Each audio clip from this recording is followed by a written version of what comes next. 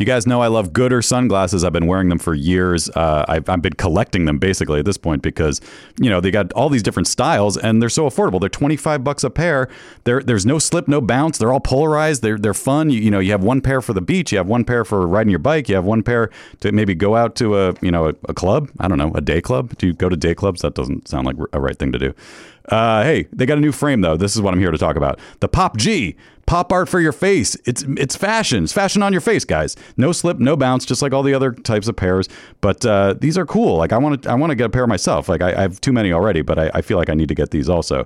Vanguard Visionary, New Wave Renegade, Born to be Envied, Pop Art Prodigy. The mod went out. It sounds like the Pop G is a whole group of styles, so you can get all these different frames within the Pop G family. So that's pretty cool. Check those out, guys. And if you need sunglasses, this is the way to go. You don't have to worry about losing them. They're $25, and you just grab another pair if you need them. But like I said, I've been collecting them because I can't get enough of these Goodr sunglasses. If you want to support our show and try a pair, Goodr is giving Never Not Funny listeners free shipping. You can go to goodr.com/Pardo and use the code Pardo for free shipping. Goodr offers a 30-day money-back guarantee and 100% satisfaction. Again, that's goodr.com/Pardo and use the code Pardo for free shipping. Hey guys, Jimmy Pardo here to talk to you about PXG. Now listen, I wore this shirt at a golf outing recently, and the way I described it is that I felt like I wasn't wearing a shirt. That's how comfortable this thing was. PXG makes great golf clubs. We all know that, but what they also do is make great apparel. It's made with premium materials, technology, designed for peak performance. Didn't help my performance, but I looked good. That's the important thing. You want to look good better than the way you golf. Is that a thing? PXG has something for everybody. Pants, polos, sweaters, hats, quarter zips, joggers, jackets, dresses, skirts, everything you could want. I loved it. I've got a second shirt that I can't wait to wear when I go golfing a second time, if my body allows me to. But I'll tell you what, with these shirts, I might as well just walk around the clubhouse and let people take a look at me and go, look at that stylish looking guy, but his golf game is on point. Little do they know, no, it's not. Hey, elevate your style game on and off the course with PXG Spring Summer 2024 collection. Head over to pxg.com/Pardo. Use code Pardo at checkout and save 10% on all apparel. That is pxg.com/Pardo. Code Pardo to save 10% on apparel. pxg.com/Pardo. Code Pardo. PXG, grip it and wear it. The comfort of your favorite seat is now your comfy car selling command center, thanks to Carvana. It doesn't get any better than this. Your favorite seat's the best spot in the house. Make it even better by entering your license plate or VIN and getting a real offer in minutes. There really is no place like home. And speaking of home, Carvana will pick up your car from yours after you finalize your offer. Visit Carvana.com or download the app and sell your car from your comfy place. Please don't take this person out. Would you politely go to hell? Get the fuck out of my way, 'cause it's been one of those days. What's up, playa? Do-do-do-do-do-do. Call the cops. There's a plant singing. That's the name of the van, you freak. What's she like, Mr. Bean? Mrs. a burrito. I find you so asexual. Use it. Don't me, Frankenstein. Mad at the world.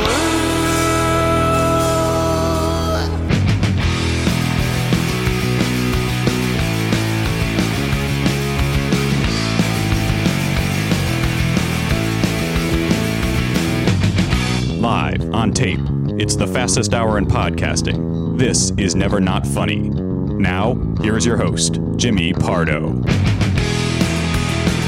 Hello, everybody. Indeed, yes. Welcome into the program. The program's name is Never Not Funny. I'm the host of the program. My name is Jimmy Pardo. We welcome you in on a beautiful, here in California, beautifully sunny Monday afternoon,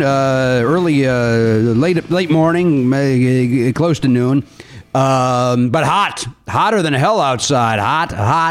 Hotter than hell. No, how to lay it down. That's Kiss off their Hotter Than Hell album. That is the title track, Hotter Than Hell, off the Hotter Than Hell album by the rock band Kiss, who at one point in their career was hotter than hell. They then did that Kiss Meets the Phantom of the Amusement Park, or whatever the hell they called it, Phantom of the Park, made for TV movie that every kid stayed home and watched, and then didn't know how to talk about it on Monday because it was so fucking horrible. But Kiss was so busy apparently that they did not fulfill the obligation. I'm getting a lot of these facts wrong. that they did not have any new songs, so they just repackaged that as, I want to say, wreck and destroy. I believe that was what they did for that. That was quote unquote the new song, and it was a bummer. Can I ask you a question, Jimmy? More than happy. How old were you when Phantom of the Park came out on TV? 12? Yeah. Okay. Was it 78? Was it 78? Garen, look that up, please, if you would.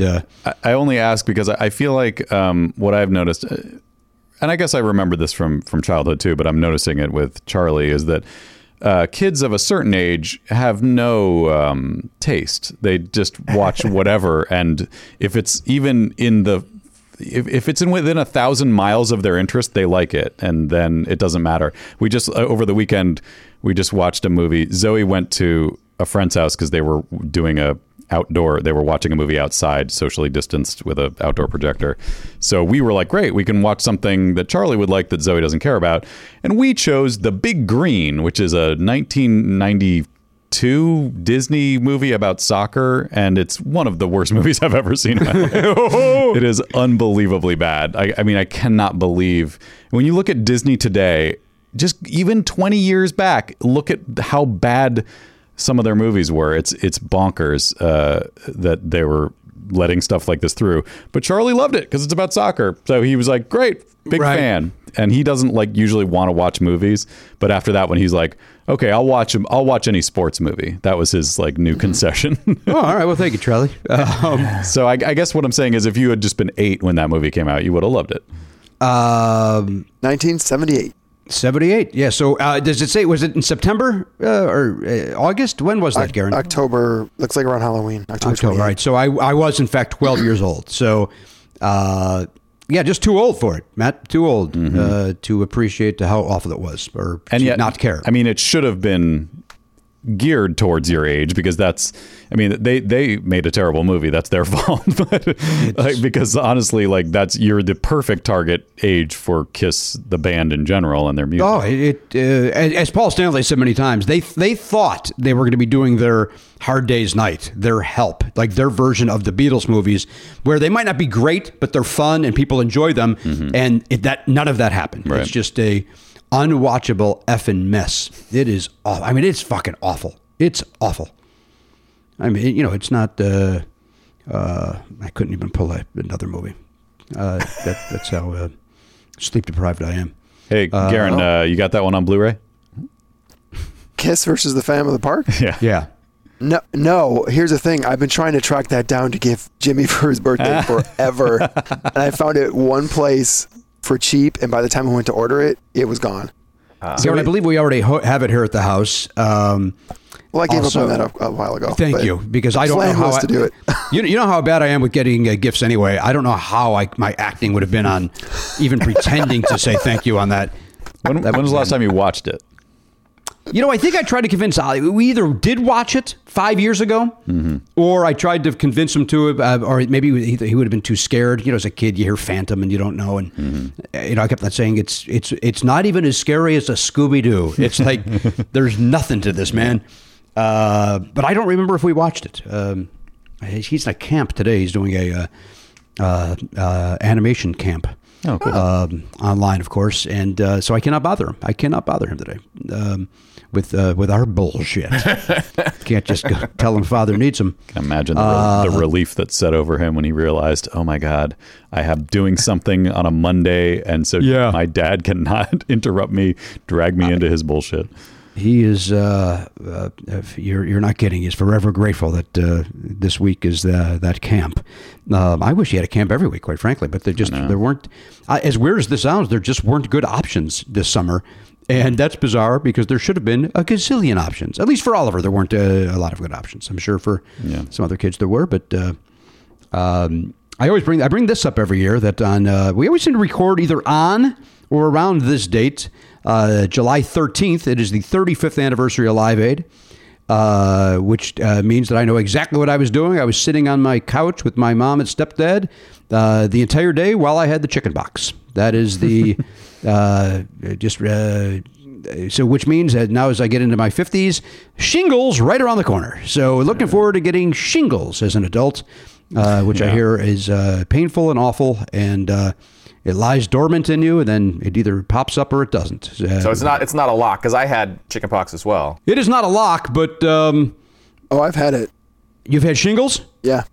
How old were you when you had them, Garen? I was 30 something. It's bad. It hurts. Well, So- we have that to look forward to, Elliot. If you get them, I wish they could just rename shingles. I think it's you and I both, brother. the worst name. Isn't it bad enough that it exists? Now we have to call it something really disgusting, and I think it's evocative, but is it evocative the right way? Does your skin turn into shingles? It looks right, doesn't it, Garen? Look like it's like roofing shingles kind of hanging off of you, or like rough. Awful. Come on, man. No, it looks like chickenpox. It's red. It does. I blotches. thought it looked a little more Yeah. scabby than that. No. Maybe I there's think if you versions? look up for a severe case of shingles online. Oh, I'm kind of. Yeah, look at some pictures. Go ahead, Garen. Look at some photos of that. Or don't. I really apologize for taking us down this road. I'm gonna type in severe shingles. Yeah, look that up. Which, by the way, I believe they opened the Live Aid show 35 years ago. That was a right big before. gig for them. Yeah, it was. They were lucky to have it, Matt. Got out of Oh, God. the clubs and onto the. You big see it, stage. Garen? Yeah, mine wasn't severe. Yeah. But it Do you want to hurt maybe like a rethink mother. what you had? Maybe you just bumped into something and it was red for a minute or two. Yeah, You might have had a mosquito bite. Oh God. Speaking of which, I don't know if you can see this on the video. These little bumps right there. Do you see those two things? Are you able to see them? I have a little cover up on it so it doesn't, my forehead doesn't shine in the sun. But I was putting up some blinds yesterday in this very room. That Matt, if you want to read pull up that email I sent you yesterday. If Matt will read the email I sent about the blinds. I bought some blackout blinds to help us for when our show goes past these certain hours, and then the sun starts setting at a different spot, and we have to use artificial lighting to assist. So I was putting those up yesterday, and And by the way, the email chain is titled, and the subject of it, in fact, is accounting. So, wait, where'd it go? Oh my God, I had it and then it disappeared. Okay, accounting stuff. So we were emailing about accounting stuff. And one of which was the money spent on these blackout blinds. right. Okay. But I just thought, to me, it was funny that we were like, it was like the most boring business exchange we maybe have ever had in our lives. Sure. And then you wrote, here's an update. The blackout blinds can suck my balls. They are awful. They keep the sun out, but you can't really adjust them up and down. I'm mad at the world. I said that last part because of our theme song. Of course. About how it's really no big deal. But so what ended up happening as well is you had to use these. They provided these little clamps to be able to adjust them up and down, but they didn't go wide enough to hold them. So I had to improvise and use these other clamps to hold it up. And as I was doing that, the thing. As I opened it too wide, to try to press it down wide enough, it slipped out of my hand. So I went down to try to catch it before it hit the ground, and in doing that, smashed my head on my computer monitor. Ow. Like right. I mean, and not just. All I kept on thinking was, thank God it wasn't an inch over, or I'd be in the ER because. Yeah. It was the very edge of, and you know how computer monitors are now. It's like an iMac, right? So it's got that razor thin. Real thin. Razor thin, like literally not even a half-inch wide. It's smashed my head on that. And not a bevel or a chamfer. There's a little bit of an actual, hard edge on that. It is. It hurt. So, and then in addition, my anger towards these blinds, which by the way have since been put on a pile of stuff that Oliver could use for his various crafts that he does. Because, because I went to, what I ended up doing is, so I go to the garage and so I'm like, well, maybe I got something else that could work better for this. And, I just need them to stay up because they were not expensive. They were like, $12 each or something. And so I just needed them to stay up. Literally 99% of the time, they have to stay up so that they don't block the window. And so it's like, well, maybe I have something in the garage. And I come back, and one of them's already fallen down. One of them is like falling as if it's the curtain rod in the front of a bar that hasn't been open in 7 years. And I just went fuck, and took it all down. Oh, okay. So let's hope that the sun doesn't affect us today because I don't have any blackout blinds. How blackout were they? Did they really Worked pretty well. Okay. Worked pretty well. But I've got some other plans over here on as far as that goes. I've got some other ideas I'm going to take care of. Sounds very ominous. That sounds like the kind of thing a serial killer would say. Well, I think I'm going to spend $7 more per blind and get Actual blinds. Actual blinds, yeah. Yeah. Makes I think I'm sense. just going to bump up to the next level, and the ones that are on a roller, then you go. I keep saying it. The day we get every single aspect of all this remote recording worked out is the day the vaccine is going to come out. That's why we got to keep doing it, because we've got to encourage the luck to. Right. We need the vaccine. Yeah. Positive jinx. Positive jinx. Who again also did not get to do Live Aid. No, Positive Jinx, they just weren't big enough. I mean, sure, they were revered in the Amsterdam club scene, but you think they were ready for the big show? No way. Well, I don't think they were, Matt, and apparently, Bill Graham thought the same thing. Yeah. What did Lou Graham think? What's that? What did Lou Graham think? Well, Lou Graham, I think that's what caused his aneurysm. I think that's what Jesus Christ. he so overthought it that he. I think did Lou Graham have an aneurysm? Garen, look that up. He had some sort of a brain issue. You don't even know if it's true. It was bad enough that you made that tasteless joke. Now you're That's not tasteless. That's a good solid medical joke. That's a solid piece you're of medical. You're a fan of Foreigner. That's Foreigner, right? That is Foreigner. Yeah, Lou Graham and Foreigner. He also had a solo hit with Midnight Blue, which is a great song. It sounds just like Foreigner. You would think it's Foreigner. I do like that song. Yeah. Probably your whole life you thought, oh, there's Foreigner. He had a brain tumor. He had a brain. Okay, all right. My apologies to the Graham estate. He's still alive. They regrouped last year. They had one last reunion show With him involved. With him involved, yeah, as well as the new singer Kelly Hansen, who is fantastic. And as a reminder, when I saw Foreigner at the Hollywood Bowl, literally 0 original members because the one guy who's still in the band was sick that night, so it was 0. I saw a Foreigner cover band at the Hollywood Bowl. The official Foreigner cover band, to be fair. Yeah, you're right. The official. Boy, I can't pull that other guy. Why can't I pull the guitarist's name? It's driving me crazy. Garen, you're going to have to look this up. I know that I'm overworking today by having to look up 3 things in the first 50 minutes of the program, but give me the initials. Please give me the initials. I think you're looking for either MJ or TG. No, it's MJ. It's Mick Jones. Thank you. Mick Jones.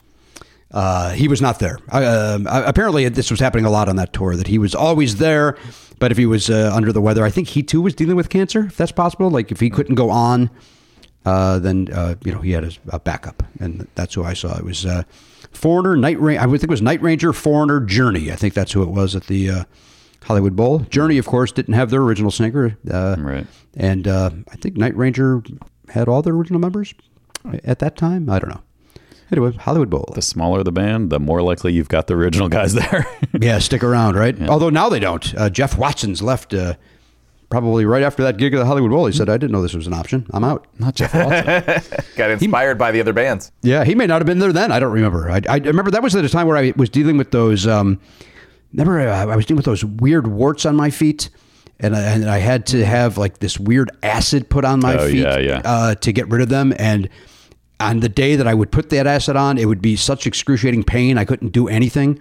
And I, like a fucking idiot, decided, I'll put this on today. When I have to walk a mile from the Hollywood and Highland up to the Hollywood Bowl and sit during a concert that I've been looking forward to. What a moron. Couldn't have waited the next day, huh? You dumbass. You dumb fucking human being. You fucking ape. You're just an ape. Jesus. Just a lot of self-loathing happening in this particular moment that I'm... A dumb monkey. A monkey would have known better. Jesus Christ. Speaking of outdoor concert venues in the Los Angeles area, guess what I learned? Have you finished the latest hit parade? The Lilith Fair one? Yeah. Lilith Fair one? That's a Brokaw problem waiting to happen for Jimmy Pardo. Yeah, Brokaw had to take the night off when they were doing that story. I can't report this. I'm sorry. I need to recuse myself from this word. Recuse myself from this word. What Did I? Yes, I did finish it, but why would that play into what you're about to say? You might not have cared about this whatsoever, but my mind was slightly blown to learn that the Lilith Fair played the Starlight Bowl in Burbank. Yes, I found. You know what, Matt? When they said that, I think he misspoke. It can't be true, right? I mean, that seems crazy. He said in the same sentence that they played the Starlight Bowl and the Greek. I'm like, why would you play both? The Greek is more. I mean, it's there. It's maybe a little bigger, not so much bigger, because the Starlight Bowl is kind of big. But you don't need to play those two places. They're 6 miles apart. Like the Starlight Bowl is basically like a size wise. Maybe I'm wrong. It's like about the same size as it's like an outdoor Wiltern. Is that safe? 5,000 seats. It's 5,000. Okay, and how much is the Greek? Let's flash back to the Ramesh episode and see if we can remember. Because I know he sold 178 tickets or something. I still feel like such a 5,900 prop. 5,900. So it's 59. It's similar. Well, maybe it's possible that they couldn't get 2 nights at the Greek, and then so they said let's do one here and one there. I wondered if it was because promoters still weren't convinced it was going to work at that point, because this was the first full year of it. It was the summer after they had done the little sort of test run in a couple of cities. And so, yeah, I mean, I could see people being like certainly the bowl would have probably turned their nose up at it. But what annoyed me was that I lived in Los Angeles at the time. I could have gone. I don't know why I never went to the Lilith Fair. I liked all those artists. And that would have been really fun to see that there, because that's a cool venue. I do like that venue. It does, even though it's only 900 less than the Greek, and the Greek's a small venue. Yeah. It feels much smaller than the Greek to me. It feels so intimate. It does. I wonder if the 50 or the 5,000 includes the lawn, because the lawn is substantial. And I think it does, because in Poplar Creek back in the Chicago area, it's since been demolished, but they would say the capacity is blah, blah, blah. Yeah. And then it would go, well, and, that's because you could fit 3,000 on the lawn or whatever the hell they would. And the Greek doesn't have a lawn, right? They just have those people who sneak in and people hang from a tree and yeah. hang by their arms on a tree. I don't mean to so it's imagery.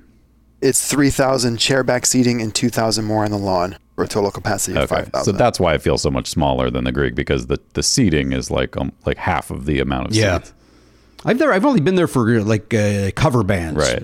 And so I've never seen it full, not even close. Why is that not a viable venue for if these bands Garen? What's the Wiltern seat? Is that 3,000? Wiltern. Anyway, Matt, while Garen looks it up, I was as amazed as you were when that came out of his mouth. Yeah, 1850. 1850? Well, that's why, Jim. It's not even close.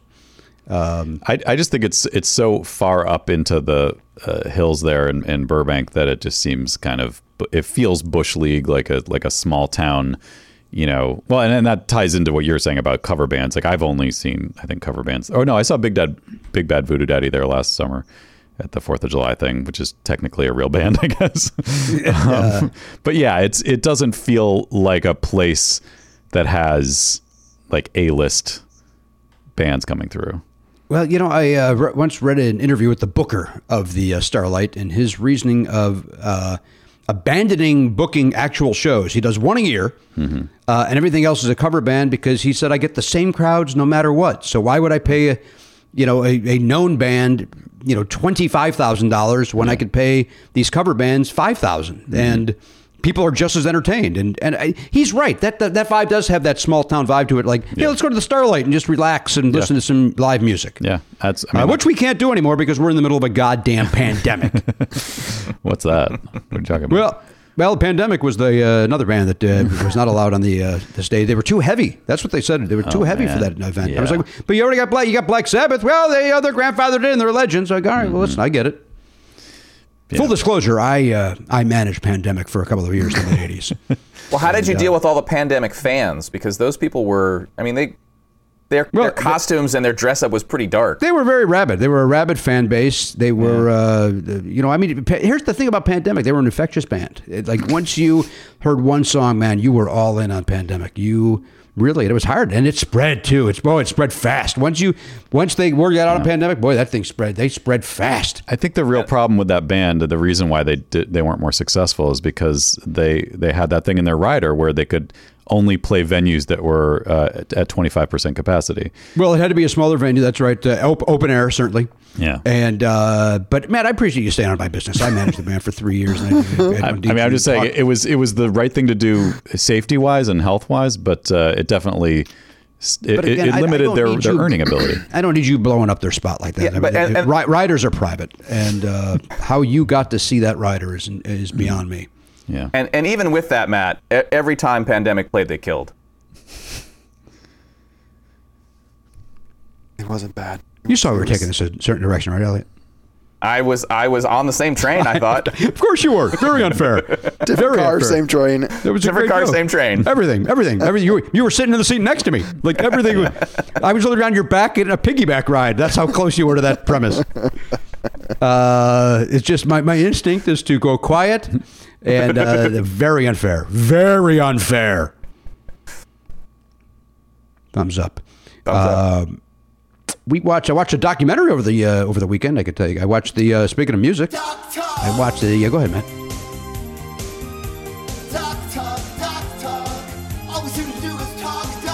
Is it playing? Yeah, you can't hear it? No. No. Oh, there it is. Sorry. It has to be quiet because when it goes through all the processing afterwards, then it gets very loud. So I sorry that you can't hear it. Well, just bump it up just a little bit more than that, so I don't think you're just staring or froze. Because that's what I thought. I was like, why the fuck is he not even responding to? Like, why is he just staring at me? Also, some of them have different volumes. Like, that's not. What about this one? This is an old one.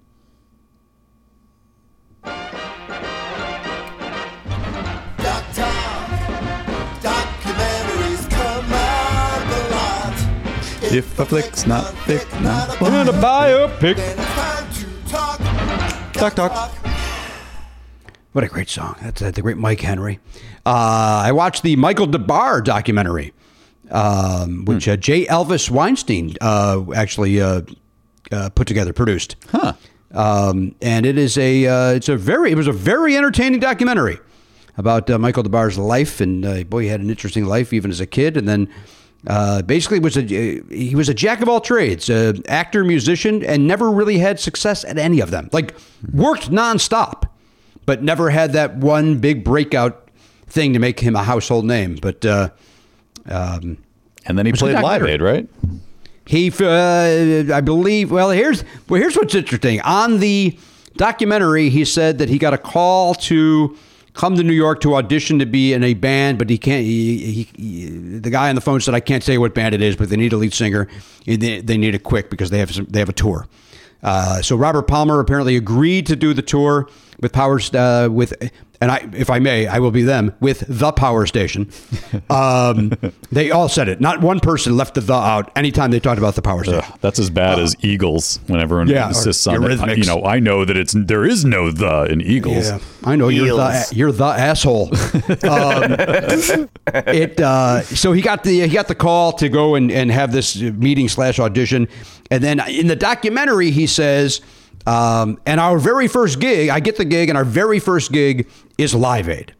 And then they show the footage from that and stuff, and he was fine. And then I've seen written interviews in the last couple of days, like including him on his own Facebook page. And I want to say it was only our second gig, so like little liberties for the movie, Mike. But the point is, you saw either their first or second gig at him with that. But that had to be.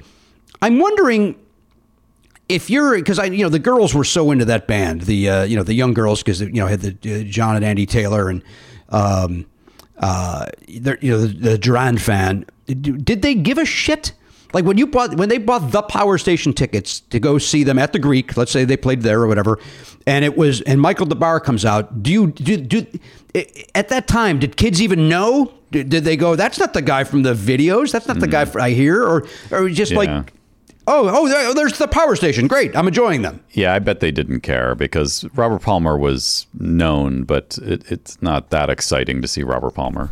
You know what, Matt? I'm going to answer my own question. To this day, people walk out of a Chicago show going, didn't Cetera sound great? Oh, boy. And he's been gone for 35 years. Yeah. So that's it. Yeah, and he was way more of a centerpiece in the 80s of that band than I think. Also Power Station was just the Power Station was just kind of a amalgam supergroup that they didn't have this huge long history of being together. So it was like, yeah, if Michael DeBar had just been the original lead singer, those same people would have still gone and seen the show. They still would have bought the record because of the hits. And in the music video, the big song was "Some Like It Hot," right? That was the biggest. Some hit. sweat when the heat is on. I would think most people do, unless you have some kind of glandular issue. Yeah, go ahead. But I don't remember how, because there was a lot of graphics. But was Palmer really highly featured in that video? I believe if he was, it's almost like with that imagery over him. Like it, if I remember the video correctly, there's no real crisp shot of him. So like you'd go, yeah, that's nothing him. to do with it. He was so wishy-washy about his commitment to the band.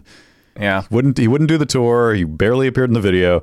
I will say though, now that I think about it, this is just me, and I don't know. I think they're maybe the average fan of that band might not feel the same way. But when I heard that song, I was like, that's a Robert Palmer song. Like his voice is distinctive enough that when you hear it, you're like, that's Robert Palmer. And so, but when you see something live, usually, especially back then, I think vocals get lost in the mix sometimes, or people sound different live than they do on a record. And so it's like, it might be him, might not be him, but who really cares? You would, like, if you didn't know any better, and you're just, hey, we're going to go see the Power Station tonight.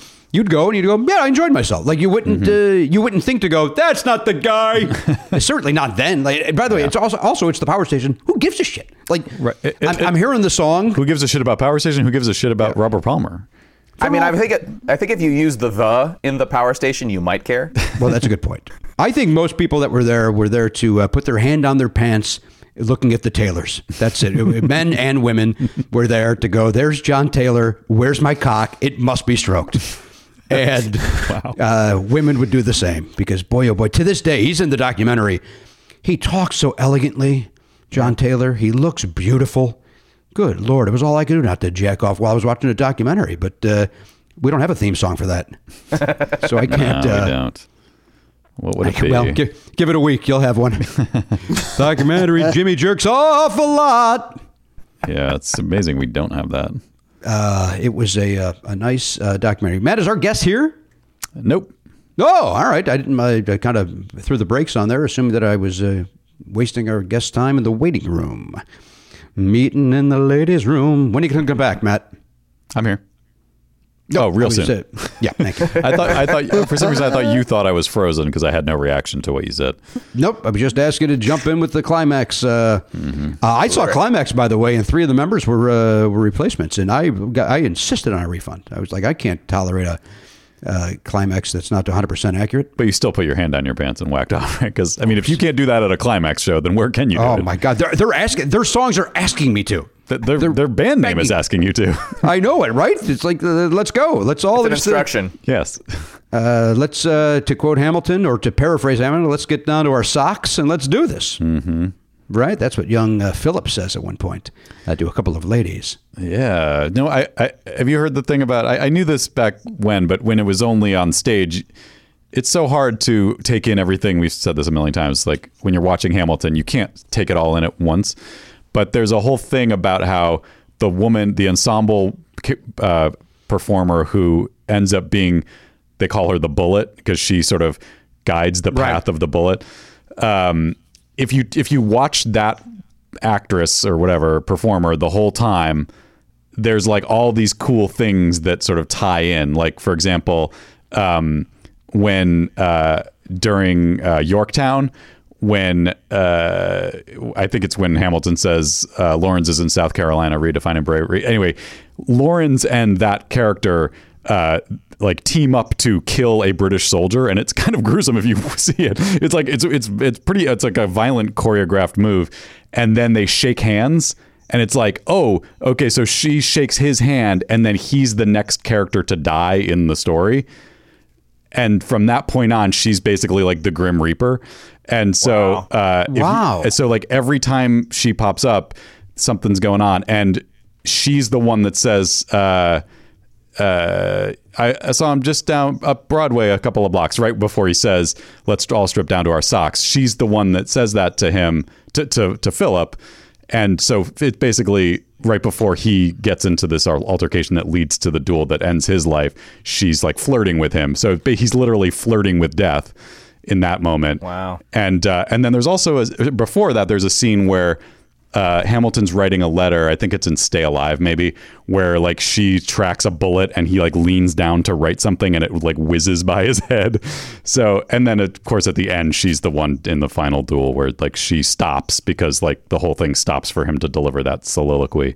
But yeah, it's so cool. Like, so now that it's on Disney Plus, you can watch it all the way through just watching that one character. And I believe, I don't know if I could be wrong about this. I think her name is Emmy Rossum, or the actress who plays that character. Ariana DeBose. I'm sorry, what is it? Ariana DeBose. Ariana DeBose. Oh, okay. Who's Emmy Rossum? Where did I pull that She's from? an actress. Yeah. She's an actress, yeah. All right. So anyway, check that out. It's cool. And now our guest is here. That is, by the way, that's the only. I've never really followed the Hamilton the songs or anything like that. I've only ever just watched that woman, so I knew all that information. Oh, so that you were just a big fan of that, and I was a big fan of that. I like. By the way, that's fascinating. Whoever I assume Lynn talked about that at some point. Yeah. It was out there in the like when like 3 or 4 years ago when we were all obsessed with it. That was one of those things that was out there. But again, it just feels like, if you're going to pay the price to get the ticket to go sit in the theater and that's all you're focusing on, that's a mistake, because there's just so much happening. I think I knew about it one of the times I was watching. I was like, I still don't want to. I want to watch the thing. I don't want to. Of course, you don't want to be distracted by that. Even though it's a very cool thing that they did, it just doesn't seem like worth. It's too busy. That's my complaint with Hamilton now. It's too busy. Settle it down. Like they should do it. Hamilton Unplugged. just like two people on stage. Thank you. Finally, one guitar, one vocal. That's all you. That's all we need. I don't need that dancing bullshit in the bag. And maybe Michael DeBar can fill in at some point. Oh, he's very good. You know what? He could do it at the drop of a hat. He did a live aid in his first, possibly second gig, so he knows how to handle a big crowd. All right, we got Baron Vaughn is going to be joining us. He's got a great new show on Sci-Fi called The Great Debate. We'll talk to him about that. He'll give us the lowdown on that. Lowdown! That's a Chicago song off Chicago 3. Baron Vaughn, right after this. Hey, whether you have a small business or a big business, we know that finding the right crew to surround yourself with is not easy to do. Well, here's a way to make that a little bit easier for you. Thank you to our friends ZipRecruiter. Zip. ZipRecruiter.com/Pardo is the way to try ZipRecruiter right now for free. Just head over there. You know what? Even if you're not hiring, go to ZipRecruiter.com/Pardo. Check it out. It doesn't cost you anything. Just take a look at that. If you always had an idea of like, I could start a small business, maybe hire a couple of people. We could, get this thing off the ground. Let's make some widgets. Just go on there and see how easy it would be to hire the people you would need. What do you need? Like an accountant? I do. You need a personal assistant? I do. You need I don't know, like a graphic designer maybe? I do. Okay. Well, wait, are you starting a business? Yeah. Oh my God, what is it? I should tell you that. By the way, I have all three of those things. Yes. I said I do 3 things I actually do not need at the moment. But I am starting a business. I am selling bike chains. Oh. Strictly bike chains. Just the chain? Bikechains.com. Huh. It's my business. Are you manufacturing them yourself? I've got a team. Oh. Got a team of folks. Where'd you find those people? ZipRecruiter.com. Yeah, you went on. You've said, look, I'm looking for metal. What's that called? A metal worker? Someone who ZipRecruiter knows how to find the people that they forge the pieces that you then put together into a chain. I got a nice group of kids out in the garage making these things. Okay, good luck. Good luck to you. And by the way, if there is such a thing as bikechain.com, I don't own that. So don't write the owner of that. That's your competitor. Thinking that it's me. What did I say? No, I don't know. I'm just saying in real life that's your competitor. Yes. So do not go there. Don't support him. Do not go there. And do not send that person emails thinking that you're writing me and having fun. I don't even know if it's a real thing. It probably is. But it probably is. And you know what? I think I got to get into the bike chain game. Yeah, you do. The way to do that is through ZipRecruiter. If you're hiring, ZipRecruiter is the way to do it. Once again, go to ZipRecruiter.com/Pardo right now to try ZipRecruiter for free. ZipRecruiter, the smartest way to hire. Guys, Shopify is something that's very, very dear and important to me, and you know that. You know that. And Matt, you're laughing because you know that I don't stop talking about Shopify off the air. It's really, it's weird. It's like your new obsession. Like you used to talk about, Journey and Kiss all the time. Now it's just Shopify this, Shopify that. I know, and all I can do is apologize, but I'll tell you why. It's because whether you're selling scented soaps or offering outdoor outfits, the SSS or the OOO, Shopify helps you sell everywhere from their all-in-one e-commerce platform to their in-person POS system, which I learned stands for point of sale, not the other thing that I've been saying. Right. That's when you go on and on about Shopify, you sounded a little foolish because you were raving about, and then people would say, well, why is he talking about POS? Like what? They didn't know either, and you didn't know how to tell them. Well, no, because I was on the wrong side of history on that as well. Yeah. But point of sale is what POS stands for when we're talking Shopify. I'm excited because we've set up our own Shopify account to handle our perks. We were sending out T-shirts and yearbooks to our subscribers, and it's so easy. It's great. I get to assign roles to different people. Like our web guy Jeff he's an admin in there now, and it was so easy to set him up. And then I set up our T-shirt guy. He's got an account in there. He can log in. He can do what he needs to do to get our shipping done. It's awesome. I've been kept out of the loop on that because you're kind. Yeah. As much as you rave about it, you don't want to know about the details. I don't want to know how the sausage is made. I just want to see the result. Right. That's what I want. And also, I don't know if illegally I can get away with this, but it's so easy to Shopify. Well, because you were off key, I think we're legally safe. I think I was on key for what I was doing. We all knew what it was. I'm not doing karaoke to a backing track. It was on whatever key I was at. Sign up for $1 per month trial period at Shopify.com/Pardo. That's all lowercase. Shopify.com/Pardo. Now to grow your business no matter what stage you're in. Shopify.com/Pardo. Shopify. A better way to sell. Hello, everybody. Indeed, welcome back to the program. Boy, I had a tough time with that. Welcome back, program back. Maybe take a break and take the program back. What an awful... I talk for a living, and I managed to mangle that entire fucking sentence. Welcome back to program. Comedy coming. Jesus Christ, that was awful. I can only apologize to Baron Vaughn, our guest. He's on Sci-Fi. This guy's on a classy network. He's on Superstore. This guy's on network television. He's not going to tolerate this. You think Ben Feldman does this fucking stuff? Feldman's a professional. You think Lauren Ash is going to mangle her fucking words? This is an embarrassment to me. You think America Ferrara is going to do it? Yes, I could see her mangling your words. Well, yes. She's leaving, so. She's leaving the show because of this, Matt. That's why. They finally said, enough of you mangling those sentences. Scram, lady. Yeah. Yes, exactly. That's exactly what's going to happen to America. She's scramming. Good to be here. I'm so happy to be here. Nice to see you. Baron Vaughn's joining us. He's got the show on Sci-Fi called The Great Debate, which... sadly, I've not had an opportunity to watch yet, but I've been told that my son, Oliver, who is Baron, he's a 12-year-old, would be very much into it. So before we get any further, Baron, and before I check in with these guys and go around the horn and see how everybody's week is going, tell me what the Great Debate is, and I'll make a decision if it's right for my son or not.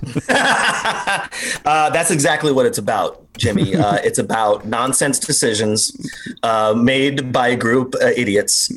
It's so basically the one thing that nerds love to do is disagree with each other. Oh my goodness, they can't get enough of it. It's really what they love more than sci-fi. And so this is a show in which we get to bring a bunch of funny nerds together to have these debates about all these characters and movies and crap that we love so much, but like we try to keep it positive. So it's just it's a good place to do it, and it's about having fun. To your point, my son is in this pandemic has been having a weekly Zoom game day with his friends. They get together and they do the Zoom and they play the games and so on and so forth, and Quiplash and other stuff. And yesterday, I was in the other room and I heard one side of the most heated conversation. And I was like, what in God's... So he finally ends and he comes out and he was a little upset. I go, what are you guys... He goes, I said, what were you guys talking about? He goes, Android versus Apple products. Wow. And apparently one of the friends was shit talking Apple, and we had a lot of Apple products in this house, and it was two 12-year-olds talking about who gives a shit? The fucking world's burning. I know, but isn't that easier to have a conversation about the world burning? Yes, we all need some escape. Yep. Agreed. But I'm not kidding. I've never heard him so passionate about anything. And I think he was really getting mad about it. Like, as if we have major stock investment in Apple. Like it was that kind of... 12 years old he is? 12, yeah. Now, Baron, I apologize. I said it like Yoda. 12 years old he is. You have kids, right, Baron? I do. I have two little ones, yeah. How old are they? The youngest one is a little over 1. And the oldest one is going to be 3 in October. Oh God, I'll speak for Matt. As much as my son's the greatest, and I'm the luckiest father in the world. But boy, do I miss those years. I miss those age of being able to pick them up, and it feels like lifting a fork. And just being able to. Well, that's why. Are you loving it, Baron? I do, but to what you just said, it's one of the biggest reasons I realized how out of shape I am, because they get 3 times as big in a very short amount of time. And yes. I don't psychologically understand that you're not 5 pounds anymore. And then I hurt my back, I pulled a muscle in my chest. I pulled a rib out of place and got something called costochondritis, Jimmy. Oh, Jesus. Which is the swelling of the ligaments betwixt thine ribs, which is basically them saying dad bod with too much science. That's what I realized. But wouldn't you rather costochondritis, or however it was pronounced? I couldn't say welcome to the show earlier. There's no way that's coming out of my mouth. Wouldn't you rather it be called, like I had pleurisy for a while, like 30 years ago, and that's when the liquid around your lungs dry up, and that's the very base way of describing that. It's horribly painful. But I would rather like that than dad bod to me is such. I'd rather use the medical terms than what somebody on TikTok is going to say about my chest and lungs. Very true. Very thoughts? Very true. And, no, I'm with you on that, definitely. But I also just wanted to say that I remember being 12 and getting into a horrible fist fight with a friend because he said that Super Nintendo was better than Sega Genesis. I aged myself, but this is the bullshit the 12-year-olds are concerned with. Right. I'm so glad you were on the right side of that, though, because Genesis does what Nintendo don't. Wow. Well said. Well said. Thank you. I'm sorry. So you're on the Sega side, Matt, in that argument? Yeah. Nintendo's for babies and 46-year-old men like me, but it's not in between. Because I love Nintendo, but when I was 12 or whatever age I was when Genesis came out, they very effectively Sega marketed it as this is like grown up, like this is like big kid video games, where just Nintendo's for little kids, little dumb babies. It did. Are you a big boy? That's basically what Sega Genesis's advertising plan was. Because all their games were kind of violent too, like Golden Axe. Everything was like people getting chopped in half with things. It was awesome. Like if you're the right age, that's like the coolest thing in the world. I played the game. Okay, I'm sorry. No, go ahead. No. Were you, not worth it. Not worth it. Okay. Nope. No. I'm just happy that your son is concerned about something that's a little safer than what I was concerned about at 12. I didn't get into a fist fight with somebody, but there wasn't a pandemic. Well, he's also a little concerned about the pandemic. He's probably more concerned about than anybody else in this house. Quite frankly, he's been literally to one place other than dental. He's had to go to the dentist twice, regular dentist and orthodontist. He's been to, in fact, we figured this out just yesterday. We were talking to some friends. He had to go to 7-Eleven with me for a project for an online camp. We had to go get a ketchup packet. And so he was literally in the 7-Eleven for 1 second. And that's the only place he's been because he is smarter about this than his old man. That's amazing. Ketchup packets, as far as I know, are also maybe some of the most hygienic things that I've ever encountered. I've never had a ketchup packet that wasn't sticky, is what I'm right. It is. I always covered in, I hope, ketchup. Well, in this day and age, the 7-Eleven, you have to ask for everything because you can't just grab stuff anymore. So I had to wait in line to ask for, can I get a ketchup packet? You want a hot dog too? We don't. Nope. We just want one ketchup packet, and he gave us 3. He was very charge nice. you? Did he charge you? He didn't. I also bought a couple of sodas because I felt guilty about, waiting in line and, mucking everything up. And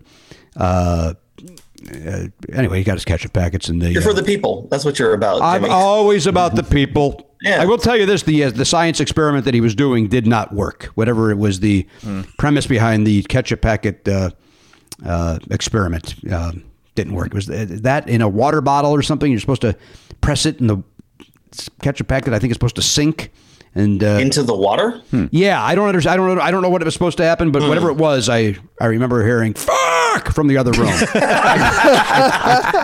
I did not hear that. I did not. I'm interested to see how old Oliver's going to be when he starts swearing, because he still is like, Dad, can I say it? Yeah. The S word, and then the S word is stupid. Like he's still like I don't know when he's going, because his friends say it all. His dad doesn't have a filter at all anymore. There was a time I had a filter. Now it just he hears it, man. I think really it's when he wants to know when he can say it around you. Baron, he's saying it. You know what? I appreciate your take on this, but I could guarantee he's not. He is. Wow. That's not his bag, man. What a good kid. He's a good kid. Yeah, that's my daughter's like that too. My daughter is always 11, and she is like, she'll scold me for swearing, And so I'm wondering too if she'll ever switch over. She watches stuff with swears in it, but she does not partake. So does. Hang on. Speaking of Oliver, is that you? Quickly now, son. Father needs you. I actually don't need you. Hey, come we all make him swear. Yeah. Here, come in. Here, put this in your ear so you could say hello. Time to learn. That's Baron Vaughn. Hi, Oliver. Hi. Nice to meet you. Nice to meet you. I heard you like MST3K. I'm a big fan. This weekend, my mom and I are doing a huge MST marathon. So yeah. Oh, nice. Which episodes are you watching? We haven't decided yet. We're gonna do the research and yeah. Did you good, Baron? Did you care for the new seasons? Oh, I love the new season. We as soon as they came out, we watched all of those. And they were great, like in a day. So yeah. Well, thank you very much, Oliver. Baron, were you? We went to the Ace Theater to see it live. I forget. Were you there, or was it just your voice? Here in LA.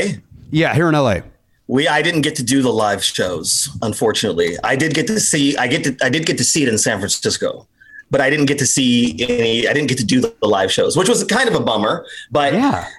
I saw it and I loved it. I thought it was phantasmic. Yeah, we enjoyed it, right? Yeah, we had a lot of fun. And then, of course, Baron is also the security guard on Superstore. Oh, I was on Superstore. Yes, indeed. I'm Tom Servo. I don't know if you've ever seen a little show called Grace and Frankie, or Granky, as I like to call it, for the Grace and Francophiles. That's what I call our fan base. Do you think my son's watching that, Baron? He seems like quite a mature gentleman, so I wouldn't doubt if he's like, you know what? Old people are not irrelevant. I don't know. He seems like he's happening. So Baron also hosts a brand new show called The Great Debate on Sci-Fi that sounds like it would be right up your alley. I will definitely check it out. All right, scram. Yes. All right, bye. Oh, bye. Thank you so much. Oliver. Nice to meet you. Bye, Oliver. Oh my goodness. All right, get out of here. God damn it. Dan's fucking working. Oh. I can only hope my children are as sweet as your child is. I get glimpses of their teenage years. I think the 2-year-old toddler tantrum stuff, because there's a lot of no, and then him slamming a door, and I'm like, this is what it's going to be like when he's like 15, isn't it?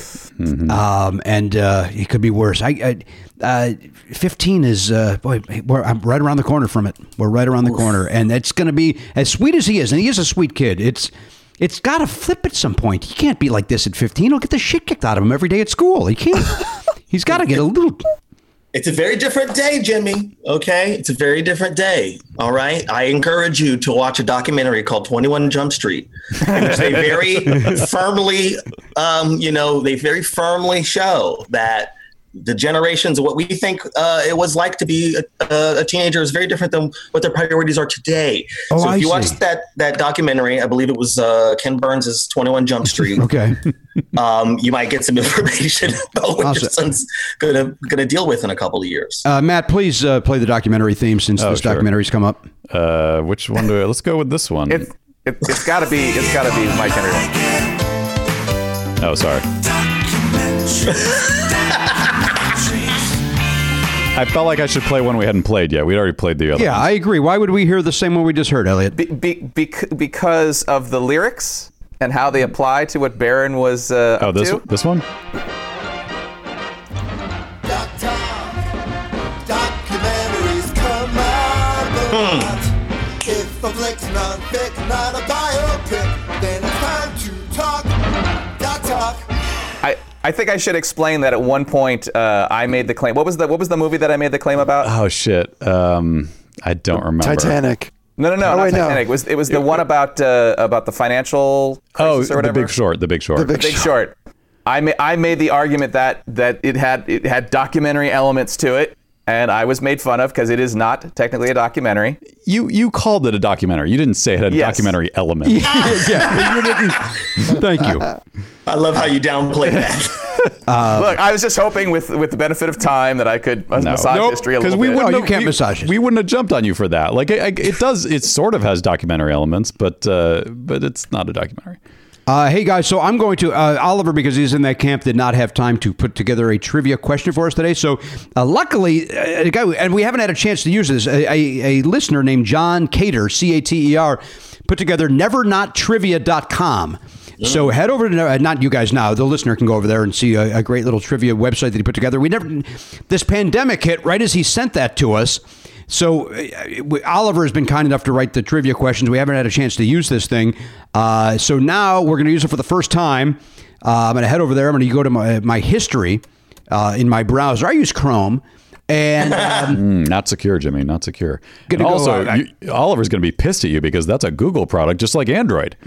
I'm told to use Edge. Edge is the new browser that everybody's telling me to use. And no. That's what Microsoft is telling you to use it. I see. Installing it on your computer without you knowing. I don't even think they make it for Mac, honestly. No, they do. There's a download for it. Yeah. Oh, Jesus. What do you use, Matt? What's your browser? You know what? I'm a power user, so I use all three. The big three: Safari, Chrome, and Firefox. For different things, I bounce around. Big three, okay. All right, guys. Father, the Son, and the Holy Ghost. That's right. Of course, Barron. Of course, we go to church. Don't think we don't. All right, here's your category, guys. Is pop culture. Pop culture. Boy. Okay. So you're betting anywhere between 0 and 25, and so write down how much you're going to bet on pop culture. It could be that's a very very wide. This is tough because we have never done a question from this site. We don't know how easy or hard it's going to be. Oh, that's a very... With Oliver, we know that Olivers are usually pretty challenging, so the betting just sort of plays into that. And do we know where the maker of this, where they got their questions from? I believe it was on the corner of None of It Your Fucking Business, if I'm not mistaken. So it was right in that area there. You saw that coming. Anybody get hit by the truck that was delivering I that stood joke? right in the middle of the street on that one, Jimmy. Yes, you did. All right. Speaking of which, we watched Mean Girls last night. I say that because they got that bus thing. Yeah. We watched Mean Girls. Matt, have you watched that recently? I have. Yeah, it's one of my daughter's favorite movies. Speaking of things that she watches with swears in it. Yeah, there's a lot of swears in that. Yeah. I was full of angst. I had not seen it since it came out. And I admit that I was tense and not really enjoying the first maybe hour. And then I liked it. I know that sounds weird, but I love it. I love Mean Girls, and I love the Mean Girls musical, which is which was supposed to be in LA this spring, and then they had to cancel the tour. But I'm wondering, Matt, as I was watching Mean Girls last night, I was wondering, because of the success of Hamilton and the fact that we cannot leave our houses, will Mean Girls be the next one that they possibly will show? Barron says no. Barron's got some other ideas? Oh, will it be the next one they possibly show? I thought you meant next hit as big as Hamilton. No. What the fuck? Does Disney own Mean Girls? No, it's Paramount. But I just mean the idea of a streaming musical, right? Like of the next thing they'll try to. Yeah, I mean, honestly, that would maybe be a good one. I don't know what the rights are like, but that would have been a good thing to put on Peacock since it's a Tina Fey joint. Oh yeah, that's a good point. Maybe they will. Maybe that'll be as we get if this thing lasts into the spring of next year. Maybe around Christmas, somebody will put out another, tentpole sort of thing. I hope they do. I would love to be able to watch the musical of it over and over again because it's. I love the score, the book, whatever you call the music part of a musical. I'm not super. Musicals don't work like that anymore. I'm sorry. As a fan of musicals and a fan of movies, the movie musical is a very hard thing to pull off, and then filming a play and then putting it on TV is another very hard thing to pull off. It's hard to get the feeling of I'm in the space. So what do you? I don't know how. What do you like? Go ahead. What do you like on that? Like what do you think works? Because I have strong opinions too. In which sense? Like what can you think of a movie musical that you think actually kind of got it right? Chicago. Mm-hmm. Yeah, I'll agree with that. And it's because we as movie consumers today are obsessed with verisimilitude. We are obsessed with painstakingly accurate recreations of this era. And you see she's wearing a bustle, that guy's actually a slave now. Like they're so into recreating the era that it's hard for anyone to believe people just suddenly singing and dancing because it's not realistic. Yeah. And we've made movies so realistic that it's hard to pull that off, but Chicago pulls it off, making it the fantasy of this woman who's going through this real thing. So it kind of, it's almost like she's schizophrenic. That makes it make sense, and it makes sense for that character too.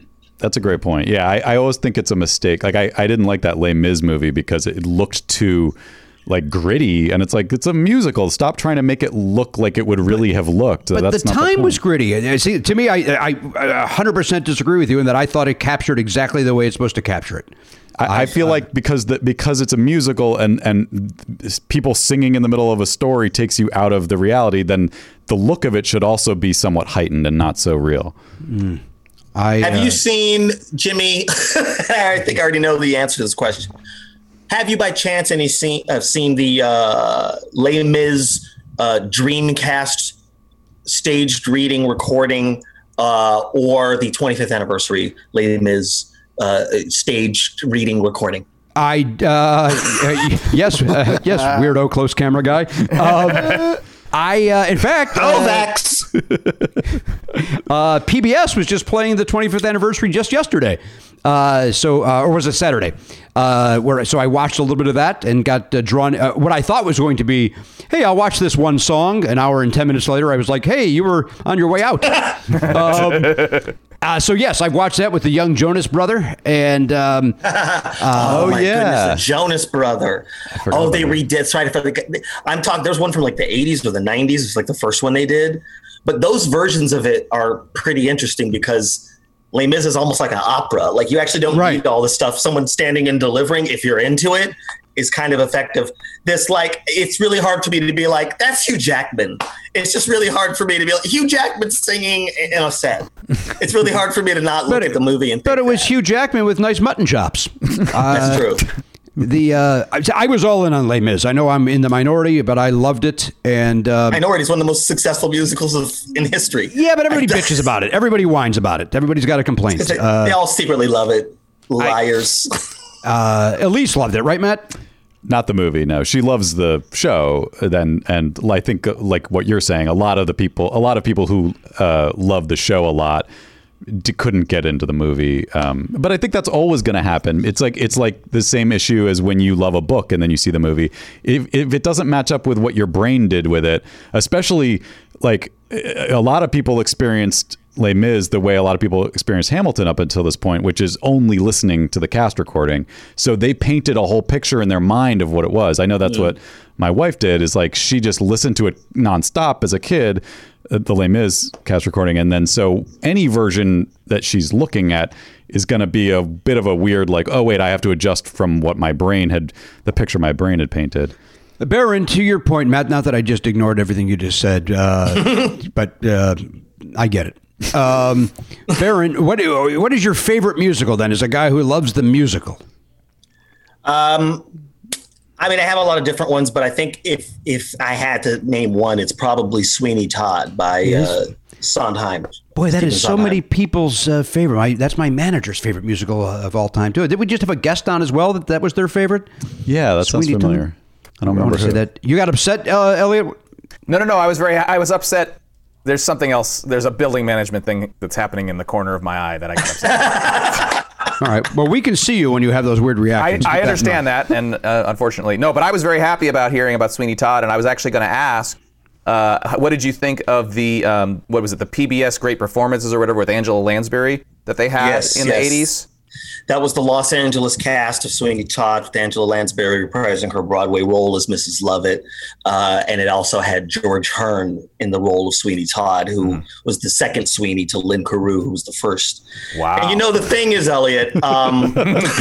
Damn. Look out, guys. No, go ahead. I'm listening. Can I just interrupt and say this? That just the last 4 minutes of this show alone, it's insane that Baron Vaughn has not been on our show until today. Ridiculous. I mean, it's fucking ridiculous that you haven't been on our show. I've been on Broadway.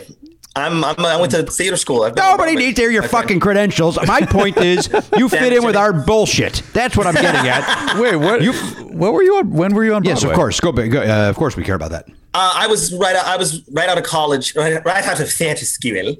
I was cast in a show called Drowning Crow. It was a adaptation of Chekhov's The Seagull that was done at the Manhattan Theater Club. They had just opened their own Broadway space called the Biltmore that year.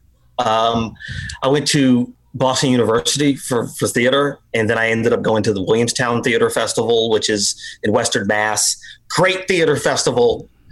Will theater exist ever again? Of course it will. Same with stand-up. Yeah. I am actually, in this weird sense, almost kind of happy that this pandemic is putting comedy clubs out of business, because the thing about comedy clubs is stand-ups don't need comedy clubs. Comedy clubs need stand-ups. Well, you know what? I've been saying that for years, and the fact that we are the and by the way, not all comedy clubs. There are a dozen in this country that do it right and treat the comedians right, but there are a lot of other ones. Out of hundreds. Out of hundreds, and the rest of them treat like you're in the way of somebody getting their steak. Fuck off. The whole reason that this comedy club is open today is because of the three guys about to perform, or any of the three people, the three men or women that are about to perform. Don't act like we're the incidental part to your business. Absolutely. And so I think you're right. This may be a wake-up call to that, Baron. And well, I think again, it's going to change the industry. I think in a good way. I think that the people that you're talking about, the dozen comedy clubs that you're talking about that treat people well, comedians will support them in putting their stuff back together. Yes. Because we want to work with them and we want to play their space.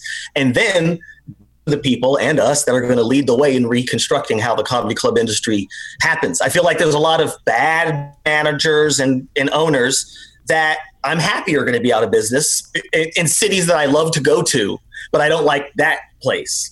And then suddenly that's a city where the comedians in that city will get to kind of have a say in how things come back together.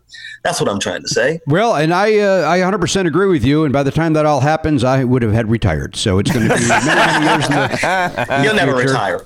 I think I might be already. I think I'm just pretending to be in this business. I love the existential Jimmy. That's my favorite. Secretly existential Jimmy. You're welcome. Glad I could bring him out for you. Baron, yes. Going back to the musical, what, hang on, I had a question and then you went off on hatred of the comedy club format.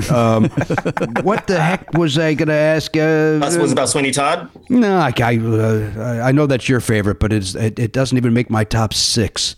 It was something about, it doesn't make your top 6. Okay.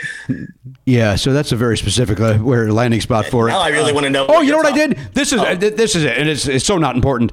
But YouTube over the weekend had that.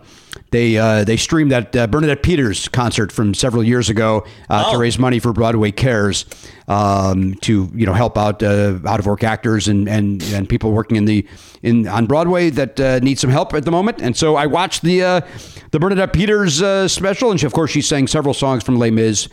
Sondheim was in the audience, and it was great. It was great. That's really cool. She's great. Oh boy, is she good. And Sunday in the Park that's also like a brilliant piece of work. Agreed. And as I've said many times, Baron, and my wife is well aware of this. In fact, she posted about it on Facebook. I would leave my wife for Bernadette Peters. And even today, 72-year-old Bernie Peters has a... Is she 72? 72 years old, Bernadette Peters. What? Yeah. 1948. Doesn't that make her 72? Yeah. Wow. Long time since the jerk. Well, not last night. That concert was on. Hey. And I can't hear how loud I'm laughing with these headphones on. Oh, it's loud but appreciated. Appreciated. All right, did you watch Mozart in the Jungle, Jimmy? Or Mozart in the Jungle? You know what? I didn't. I got to think about that kid. I'm not a big fan of. Who? Is Schwartzman? Is that who that is? Oh, Jason Schwartzman. Yeah. Yeah. You know what? He's not really in it, so you don't have to worry about him. Oh, I thought he was. I thought he was a star of that thing. No. It's Gael Garcia Bernal, and that dude is a true talent. That guy is incredible. So you love this Mozart in the Jungle? I thought it was pretty good. It's actually done by theater people in New York too. This guy Alex Timbers was a big executive on it. He was there was a show called Bloody Bloody Andrew Jackson that he created. Also Peter and the Starcatcher, I think, was a big show that he did too. A couple Broadway plays, and he is a big part of. And a lot of the writers are like New York playwrights. There's a lot of New York theater actors people I know that I keep seeing on that show that I'm like, oh my god, you might enjoy it. I think it's really well done. I have certain problems with it, but I'm a different person than you. So yeah, you are. Yeah, you are. Last I checked. I like that show Glee. Boy, oh boy, did I get into that. I'm 100% kidding. 100% kidding. Okay. That Leah Michelle seems like a delight. What? Everybody says she's great to work with. Hey, Matt, no question about it. I've spoken many times about my encounter with her at Conan, and thumbs down.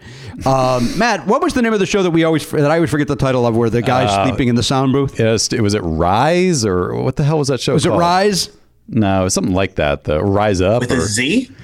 No, or Karen, help us out. It was actually produced by Jeffrey Sellers, who produced Hamilton. It was an NBC 1-hour drama about a high school producing Spring Awakening. Yeah, it's Rise. You got it right. Rise. Oh, Rise. Yeah. Yes. Okay. And it this was at the height of Baron. Just a quick thumbnail sketch. I've mostly hated musicals most of my whole life, but like the true sucker I am, I got totally swept up by Hamilton, and then I got all into other musicals because of Hamilton. And so, so then I was like, I got to watch this show. It's about a high school production of a musical. This is going to be great. And it was not great. It was unwatchable. I also don't like Spring Awakenings. I'm not a fan of that play. That was the weirdest choice for that show to do. Like, of all the things, I know it was based on a book or whatever, but a play.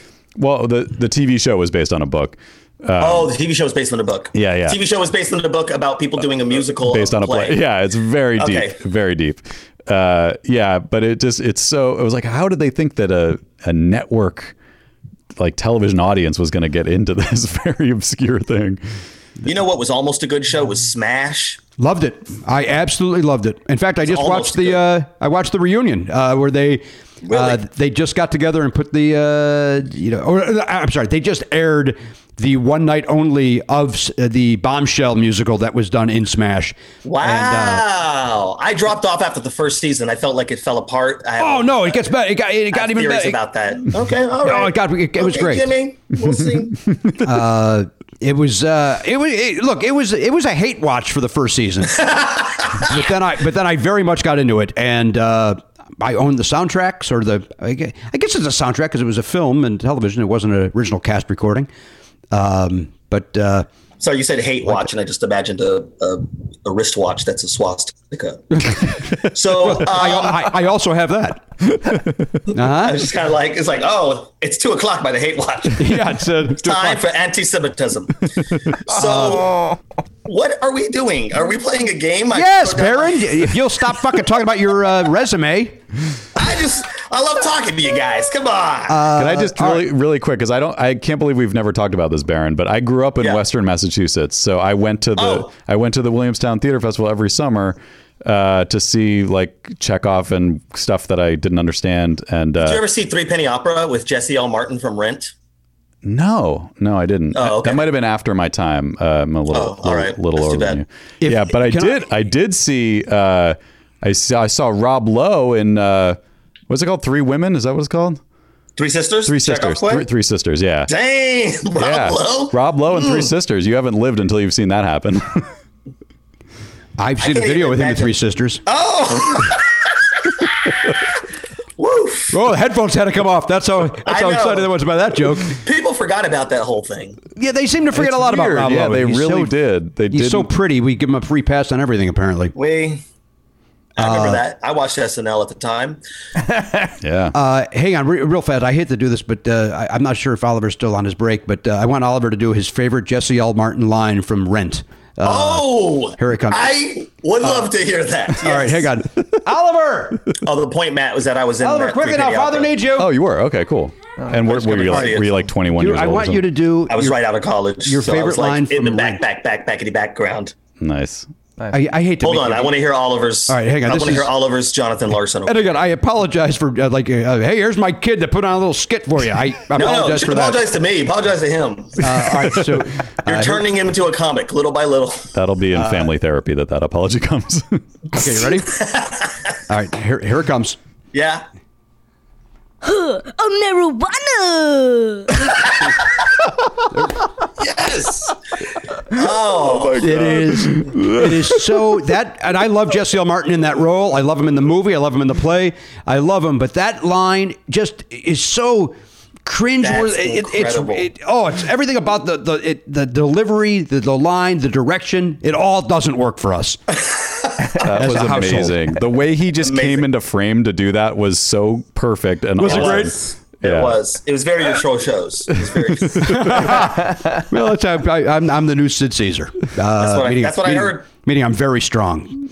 You're Sid Caesar, Matt Caesar Romero. We got a couple of jokers over here. Yeah. I love it. I like the before and after Wheel of Fortune style. Sid Caesar Romero. All right, here's your question. Here is your question. What's my question? And we're writing down the answer. I don't know. So everybody write down their answer. You don't reveal it until I ask you. Here is your question. I press question. Here it comes. Nope, I'm not going to allow this question. Matt, I can't. Just read it for fun. Read it for fun. This is not the question. This is not the question. Who won the first American Idol? Oh, come on. Yeah, so that's Justin Warini. Everybody knows that. All right. You know what? I may have to. Okay, here we go. Next question. Ready? Yep. All right. Wait, what happened? How do I? All right, answer. All right, refresh. Wait, you just saw Pop culture. Wait, what the fuck is going on? Why is it just one question? You only get one. Just randomized. Guy made a whole website for one trivia question. Hang on a second. Write down the answer for this question because everyone wagered something different. I think we might all know the answer, so it's just. I actually don't. So. Elliot doesn't know the answer. Oh, so you don't? the most wins. Don't tell. Let's just play it. Let's just play it, baby. All right. No, but there's no fun there. There's no conversation to be had. Well, can you? Okay, well, can I'm you, writing down an answer. Can you make it? Can you make it generate another one, or are you? Here's the problem. Apparently, I can't make it generate another one in that category. Now, I saw Fantasia do The Color Purple on Broadway, and holy shit, she was incredible. You liked it. I was the original Broadway cast of The Color Purple. I was the reader. And I mean that I saw hundreds of people audition for the Broadway cast of Color Purple. And I was the guy when they came into the audition sitting in the chair with the script. Really? It was one of the best things that has ever happened. It's because I'm a comic. And I'm like a theater trained guy. So this director loved me because every scene was like six different characters. So I would do different voices and stuff. I was just basically doing my SNL audition every single day. And it kept them awake. They're like, get that guy. He is funny. He keeps us awake.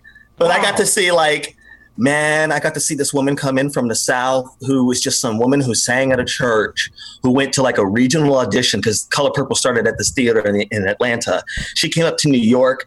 I got to see this woman who has never done professional theater sitting in the lobby after her audition, a casting director come over to her and be like, they want to cast you in the show. And her just fall to her knees and sob. And I was like, are you, I just watched a woman's life change. Yeah. This is some random woman from Georgia, not even from the city of Atlanta, who's about to be on Broadway. And I was like, my God. this is, I can never forget. I'm getting chills just remembering like her be like, oh God, and her knees. And then later seeing her audition, I was like, oh my God, she got her teeth done. She got her tits done. She got her hips done. No, not really. She didn't really do all that, but it's a good joke. All right, Baron Vaughn. All right, so I'm going to go back to trivia. That was amazing. See, you took your glasses off. That's how I know it's a good story. That's what trivia is about. It's about conversation. We're able to bring it up because of the American Idol. If that didn't come up, we don't hear Fantasia doesn't come up. We don't hear that story. Oh, you're right.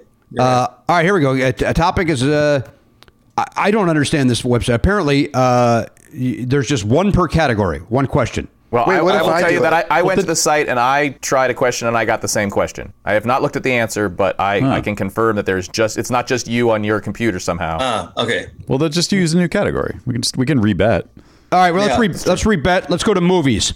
Okay. Movies. Okay. Movie. And to everybody's point, no matter what this question is, if it's what's the movie about the shark? Well, Well, it's Deep Blue Sea, obviously. Obviously, Deep Blue Sea. It's the Meg. Meg? yeah. I've seen them All right, both. so we're going with movies.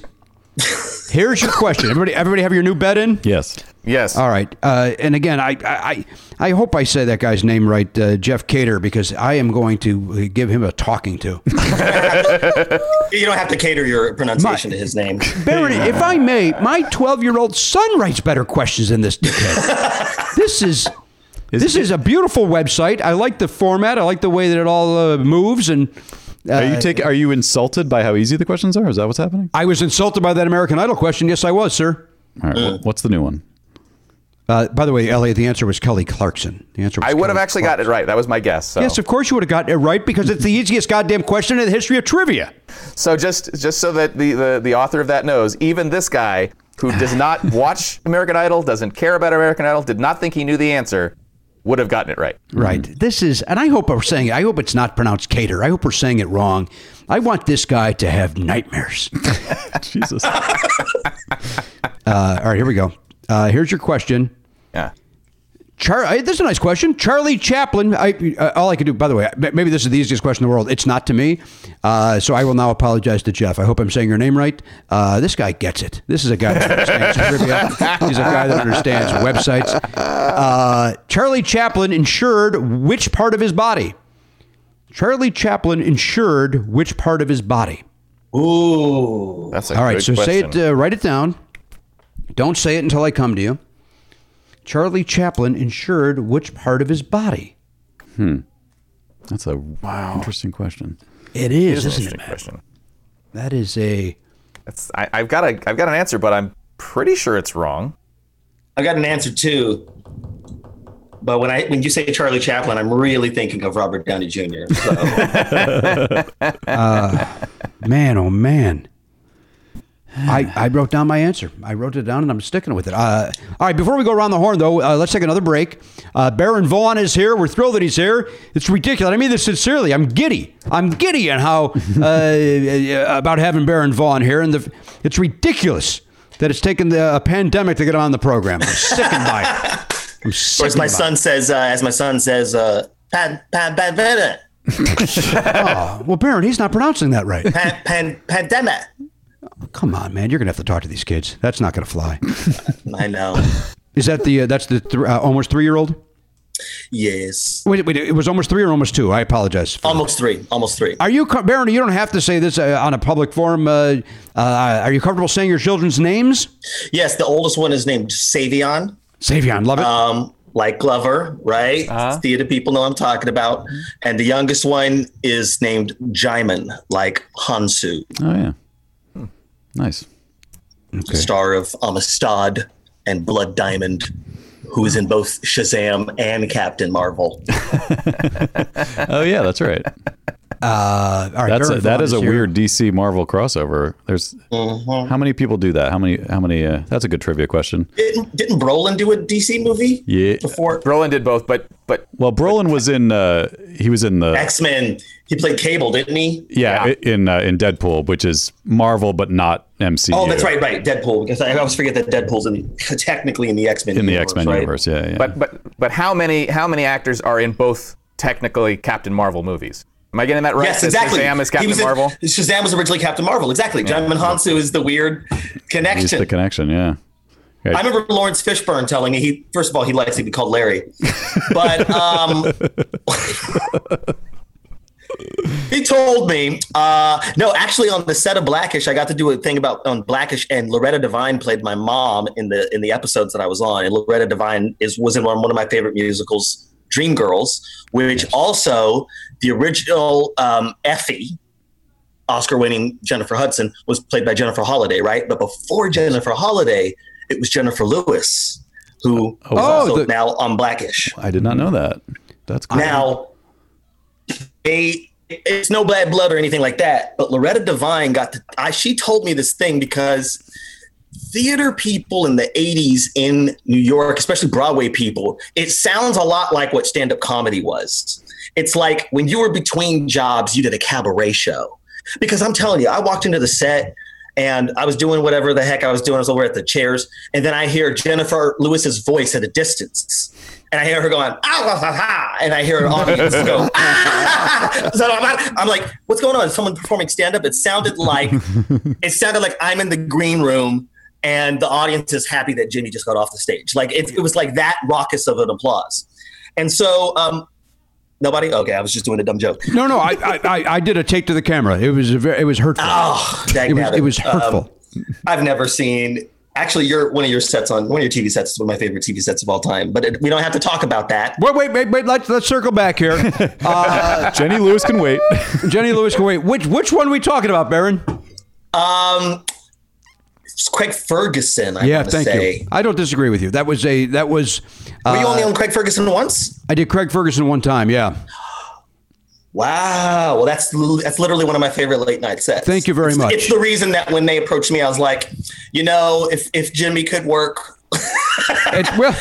You're welcome.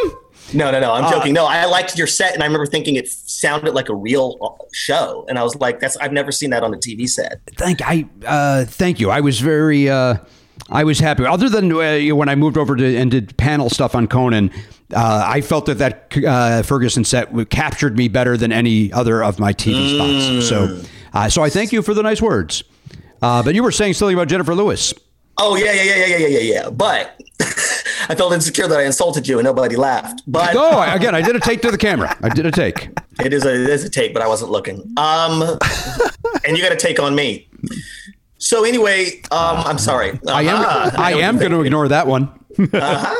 So Loretta Devine was telling me that your name was built on these cabaret shows, like, because there were always these composers of musicals who loved writing songs for people. They want to write songs. They want to write songs that might turn into a new show. They love Jennifer Lewis. So it's like, she's hooking up with like Mark Shaman, which, by the way, Jimmy Pardo, this is a nice little fun piece of trivia. I'm listening. Remember that HBO One Night Stand and that synth? Yeah. Mark Shaman composed that. Mark Shaman, the composer of Hairspray. Yeah.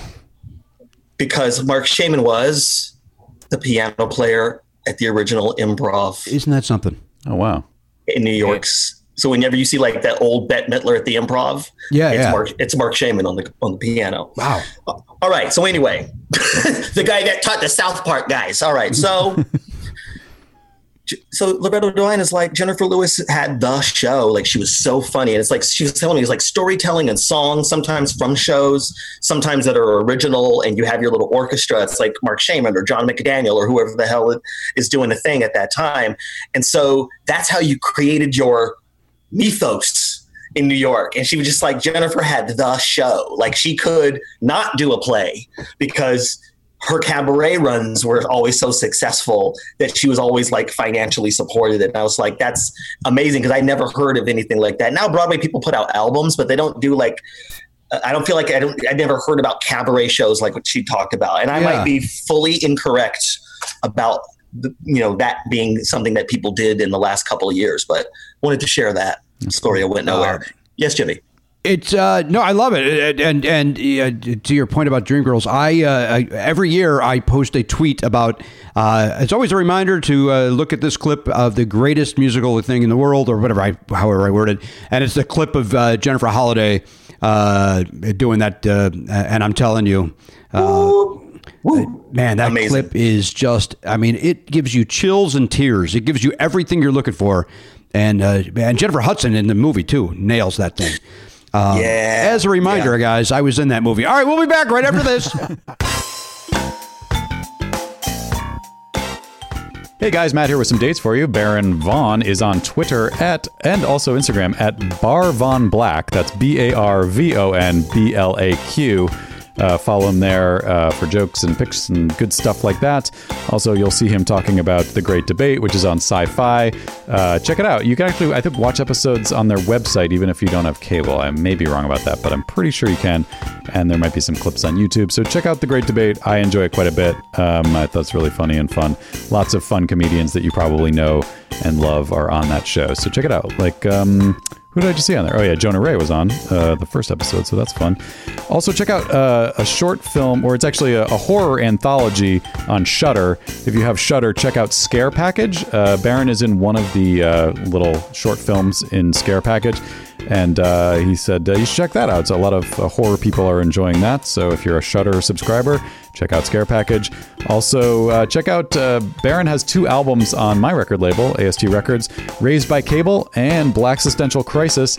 You can get those wherever you get albums, whether it's Apple Music or Spotify, or you may even hear clips of it on SiriusXM if you listen to the comedy channels there. So check out Baron wherever he may appear. You will enjoy that. Jimmy Pardo is going to be on Twitter, as he always is. He's going to be on there because he's addicted to it.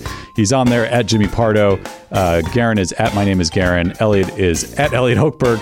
And the show is at Never Not Funny. You can also find us on Facebook, facebook.com/nevernotfunny. And of course, the YouTube channel is youtube.com/nevernotfunny. Subscribe to that and click the bell for notifications, and you'll get clips of every episode, plus Jimmy's records and tapes. Enjoy.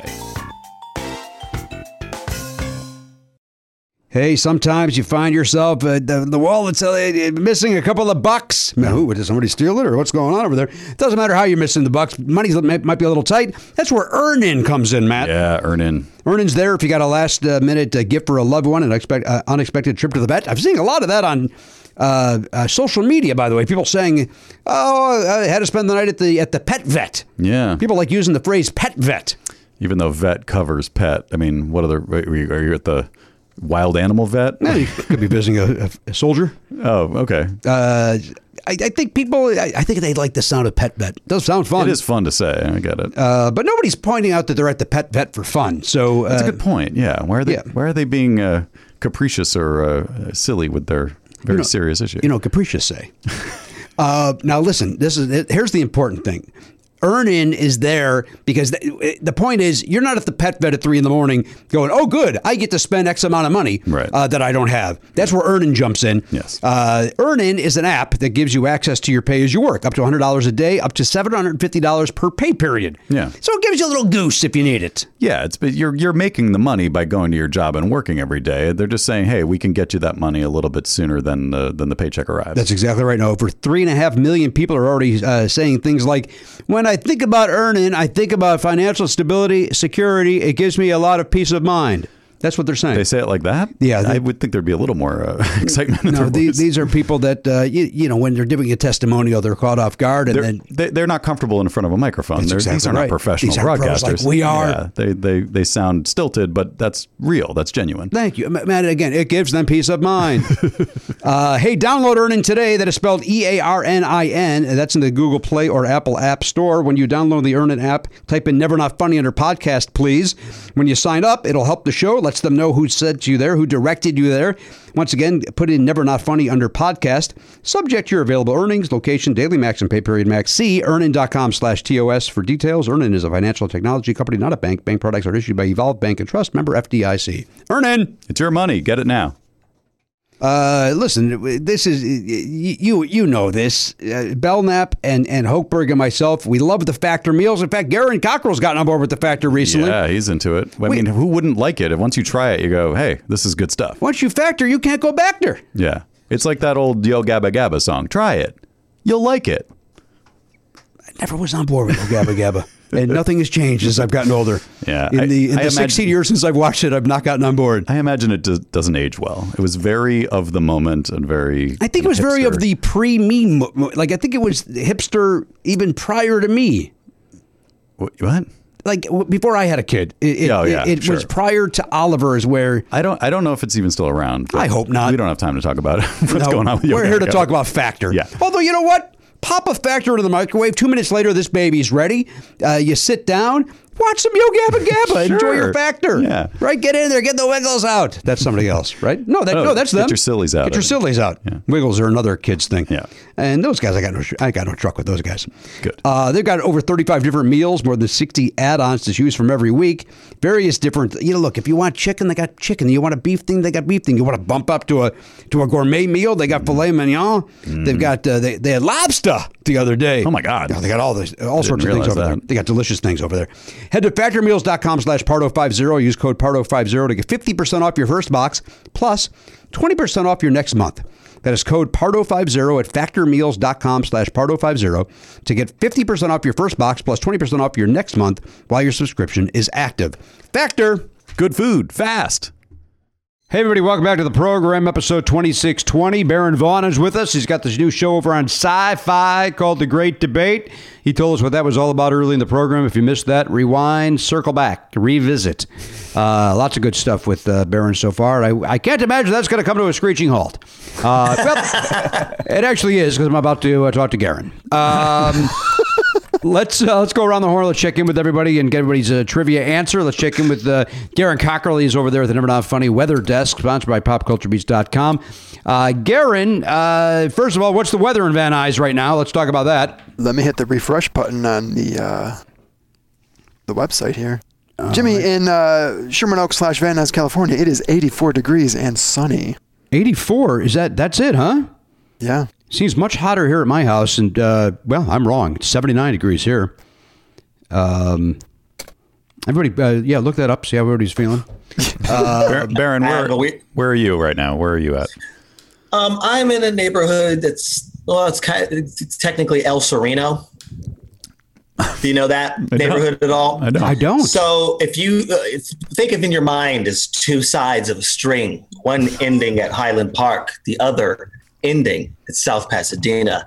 Betwixt the twain, I say to thine, that is where my body remains. Well, thank you. Nipsey Russell's our guest. We're thrilled to have him. Nipsey Russell. Shakespearean Nipsey Russell. Yeah, Shakespearean Nipsey Russell. Wonderful. So is that a cooler or hotter? Is that considered the valley, or it's kind of in a weird little pocket right? Where I am? Yeah. It's east side LA. We're kind of not far from, we're 5 minutes from Highland Park, 5 minutes from South Pasadena. I go get my groceries in Alhambra, so it's we're kind of that area. We're not far from downtown. I think some people think this is an up and coming neighborhood. I don't know, but I have a weird theory about the heat. Okay. It's on. It's on. It's on the street. Yeah. Garen doesn't know that me and my grandmother used to take road trips from Las Vegas to Albuquerque, New Mexico all the time. And we had one tape, and the tape was the Beverly Hills Cop soundtrack. Holy shit. So I know every single song on that freaking soundtrack from front to back. I can know all the lyrics, and I could sing you every guitar and synth keyboard solo note. Well, or note. I think I speak for everybody. Prove it. Let's hear it. All right. Do do do do do do do do do do do do do do do do do. Then there's a guitar that comes in like squeam. Boom boom. This is a song called "Gratitude" by Danny Elfman. Okay, Oingo Boingo, Danny Elfman, not Pumpkin Skeleton King Danny Elfman. Baron, if I may, Danny Elfman singing. I think, if I may, I think we all wanted the heat is on. I think that's what we all wanted. I didn't want you to go to Gravity. I would have settled. I would have. Is that Glenn? Was it Glenn Frey? Is that who it was? Glenn Frey. Yeah. Tell me, can you feel it? Matt. The man is here. The man is here. Special edition. Heat. Very different heat. 69. Up top, my brother. The mail is here. Baron Vaughn.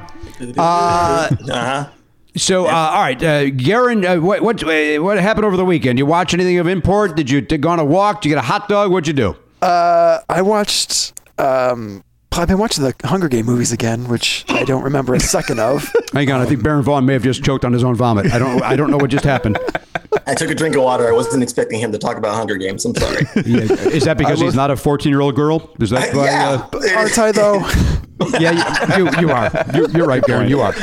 At the end of the catfish is Garen. What were you saying?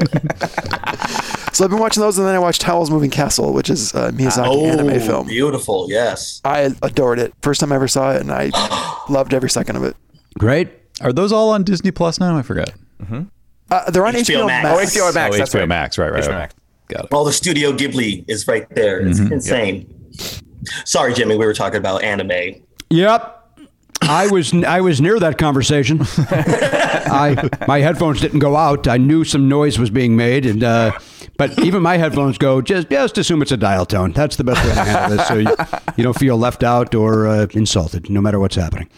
Garen, what? Anything else, or just stay safe there in the apartment all week? I've just been basically staying safe. I went to Target yesterday. Attaboy. I make that trip once a month. You went to the shithole one that angered me the other day? No, I actually went to the one in Burbank, and there was a line. Good. There should be running out the door. And one lady's like, "Excuse me, I'm still in line, but I'm gonna go over here for a second." And then she walks off, and then they let us all in. And then I'm looking around, and she's in there. What? This lady somehow she got in ahead of all of us. How old of a lady are we talking about? Because she may have gone to the other line, which is for compromised and older folks, I guess is the wording they're using. No, she was probably 40s, early 40s. I see. So she wasn't. She just snuck her way in somehow. It's like, I'll be right back, and then she's in there. She got dirty. You don't think she was compromised? No. I mean, she made some kind of a compromise. Morally, clearly, she couldn't wait in line, but morally. Right, she's a sneak. Garen, have you watched, Disney World opened over the weekend. Did you watch any of the videos of people at the Disney World now? It's crazy. No, but there's videos of people who are horribly sick that are there, like sniffling and going to first aid. And then there's the commercial. Have you seen the commercial, the Welcome Home commercial? Oh yeah, I have. Where they put the music or the audio from the Us trailer. They put it over that Welcome Home commercial. Oh, that's funny. It's so good. So funny. Elise and I went down a rabbit hole over the weekend of just watching these videos of people going. At first, it was like I just want to see what the crowd looks like, how many people are in there, and it didn't look that bad. But then it's just like this guy was like, yeah, I haven't seen any staff people like wiping anything down or spraying anything. And then he like went to one ride and he was like, how often are you sanitizing the handrail? Like, it's like one of those rides where you have to hold on. And they were like, oh, once every 2 hours. I'm like, no, man. Not good enough. That's fucking crazy. It's totally crazy. What are these people doing? Like, history is going to look back on this and be like, so here's some videos of the dumbest motherfuckers on the planet going to a theme park in a pandemic. I got to get down on those rides, man. Don't judge me. I got to have my rides. I got to get a haircut and get on a ride. And this is America. You don't tell me I can't do those two things. It's my God-given right to ride a fucking coaster. A coaster of the roller variety. That's right. Thank you, Baron. Mm-hmm. Well, just because I have a frosty drink over here that I'm looking at. Oh, what are you drinking? What are you enjoying? It doesn't matter, but I'm using a coaster. Using a coaster. No circles on that wood at Baron's glass of water. That's incredible. why are you watching these videos though? Like, why you just? I was interested, mortified. At first it was just like we were both kind of like, I wonder what it's like at Disney World now that it's open, and then like 45 minutes later, we were like, why are we still watching these videos? But you get my sucked wormhole in. over the weekend was not weekend, just yesterday. I was watching the Betsy DeVos interviews from the Sunday morning shows, and just watching her flop around like a fish out of water, doesn't know what to do or say, but keeps a smile on her face and that condescending tone. And, and everything she's saying is wrong, not answering the question. She's losing every discussion. It fascinating. So I did the same thing where it's like, I watched this 2.5 minute clip. 45 minutes later, I watched every version of it. Yeah, YouTube is way too effective at just sucking you into their thrall. Yeah. Boy, oh boy. And the best way to start there is Jimmy's Records and Tapes. You can see, of course, that series over there, as well as various clips from Never Not Funny throughout the years. Binge all of season 1 right now. Jimmy Pardo Ferguson, put that in. Put that in there and enjoy it if you want to watch it. I believe it's a pretty... I think it looks like somebody uploaded it from a VHS tape. It's pretty pretty washed out. All right, Garen, give me your answer here, please, if you would. Again, the question is, Charlie Chaplin insured which part of his body? And that, of course, comes to us from Jeff Cater, who put together a great website with great questions. Boy, that's a great question. This guy gets it. I have an answer I'm pretty confident about, but I wanted to ask you first. There's a show I started watching. I don't know. Yes. Do you guys have HBO Max? Does anybody have it yet? I do. I have it. I don't know. Okay, there's a show on there called We're Here, which is about these 3 drag queens go to these small towns and and put on drag shows, and they use people in the town who are going through whatever issues. Oh yeah? Wow. It is so good. It's funny. You're gonna bawl your eyes out. It's uplifting, and there's one episode where they go to Branson, which I know we've talked about that place before. Yeah. It's shocking how mean people still are. Branson, Missouri, right? Yeah. And even in a showbiz town, it's a really good. It's a great show to watch. And it's called We're Here. We're Here, yeah. All right, I'll look that up. There's some language, so I don't know if you want. Well, Oliver listens to swearing. I hope I'll be fine. But it's a really good show. I think it's on HBO. Like, I have HBO Now, which I guess is supposed to convert. But We're Here, I think, is on that still. I think you're right. Yeah, I think it's HBO, but I'm watching on HBO Max. So. And I want to say for Matt and anybody who likes theater, there's a show I've been meaning to watch. It's called Legendary, and that's on HBO Max. And that's like ballroom performers, like the people who are responsible for what we know as voguing and all that. So like the people who, and it's the most theatrical, insane dancing, and I'm excited to watch it. So it's like it's a world that I'm still learning about. Yeah, as many gay people as I know, I just never knew about that stuff over there. And like, because I know gay people are like, well, that's weird for me, and I'm like, you're judgmental. I'm telling you, like, you're judgmental to them. You know what I'm saying? Mm-hmm. Yeah. Because they're just like everybody else, ignorant. But like the thing is, everyone's equally ignorant. Anyway, Legendary. I'm going to watch it. That's cool. All right. Going to be a good show. Jamila's on that show. She's one of the judges. Oh, that's right. She is. Yeah. You're right. Oh, okay. Yeah. That's a fun show too. It's good. Hey, Baron, did you happen going back to Disney Plus? Did you happen to watch Encore, that series? No, I have not. Is that with Anna Kendrick? Is that Kristen Bell? Kristen Bell. But it is. She's in it for 10 seconds. Yeah, very little bell. It's really wonderful. It's these very high school musicals by the cast. Sometimes 5 years later, sometimes 40 years later, and they get together, they reunite, and they do their show again. And it's really well done. Oh, that's interesting. Yeah, it's so great. Good. Yeah, it's. You get the same kind of vibes from We're Here as you do as Encore, with these people doing these huge artistic things again, and just how it just, you can see in their faces how it changes them just from this one little thing. It's crazy. Great. I got one more. It's a documentary, guys. Hold on. Young at heart. Oh, okay. We do have another one.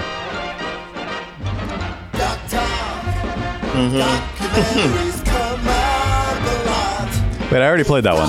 Yeah, we have a third one. How about this one? Doctor. All we seem to do is talk.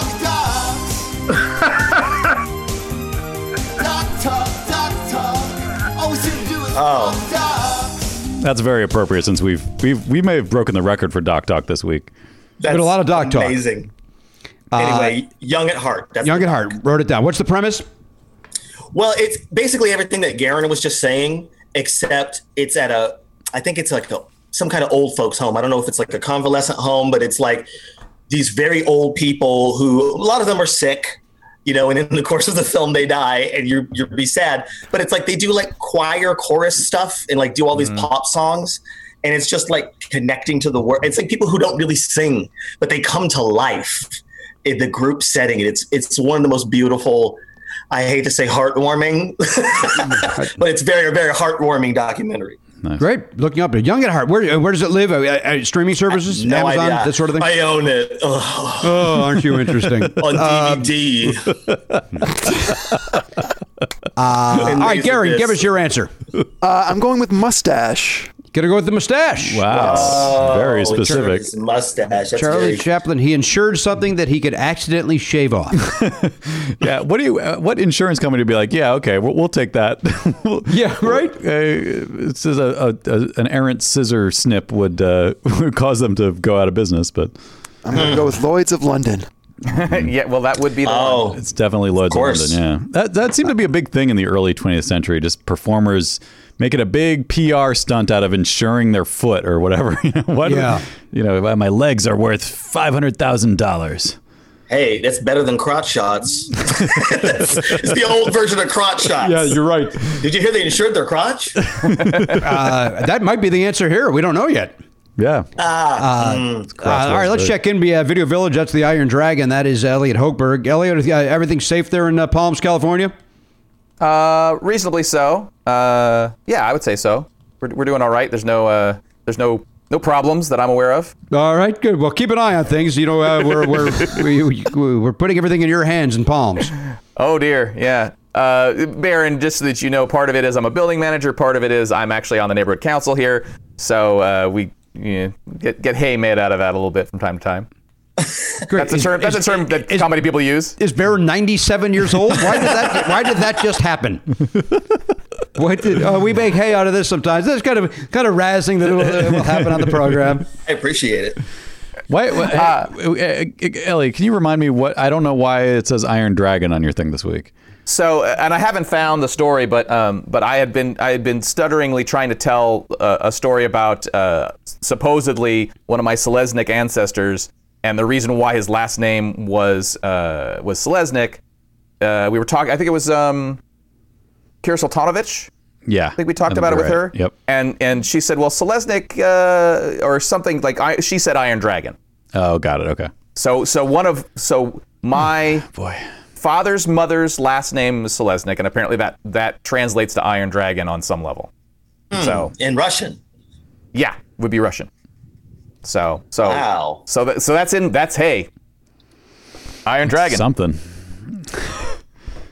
I mean, I guess Selesnik is like David O. Selznick. Is that Selznick? That is a distant cousin. Yes. I can't believe you're drilling deeper on this, Baron. I really can't. I can't. we were just so close to being able to drop this. You ready? Look, fracking is very dangerous. Fracking is very dangerous, but You're gonna like this. I don't have any more details than that. So you can all relax. I just know that yes, David O. Selznick is a distant cousin.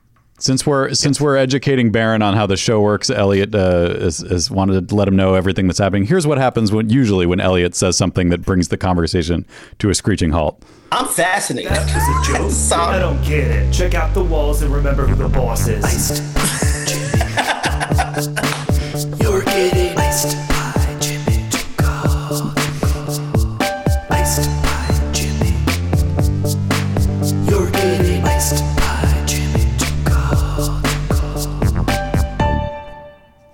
There you go. Wow, Elliot. pressure. I don't think that was fair that it was played, but it's always nice to hear that song. It's just a nice song. Elliot, do you have an answer for this? So I was trying to think of what is special about Charles Chaplin. Yeah. What is it that if he lost it, it would change his career? Yes. So I wrote mustache. You wrote the same thing as Garen Cockrell. Yep. Yep. The two of you are in cahoots today with the stash. I don't think so, because then we'd have to split them. Oh, we did. Did you tell Baron that there's money on the line? Oh yeah, there's money on the line. You get $5 if you win this thing, Baron. What? Yeah. So your Venmo account. So if Garen and I are correct, we would both get $250 at this point, depending on what everybody else Well, it depends on the betting. Yeah, it's all about the betting. You think you bet the same as him? It's very possible. There's only 25 to choose from. That's true. Before we leave me, I wanted to ask Baron, since he's doing a very highly nerd-based show. Yes. Are you a D&D? Am I a D&D or into D&D? Am I a D&D myself? Thank you, Are you a dungeon and or dragon? I'm neither a dungeon nor a dragon. Discuss. Well, I'm clearly a dragon, as we know. Yeah. Yes, an Iron Dragon, Selesnik, like David O. No relation to Sandra. But the thing is that, yes, that's the answer to the question. I'm into D&D. I grew up playing Dungeons and Dragons. I played ghetto D&D. I grew up in a mostly black, brown neighborhood in Las Vegas, Nevada.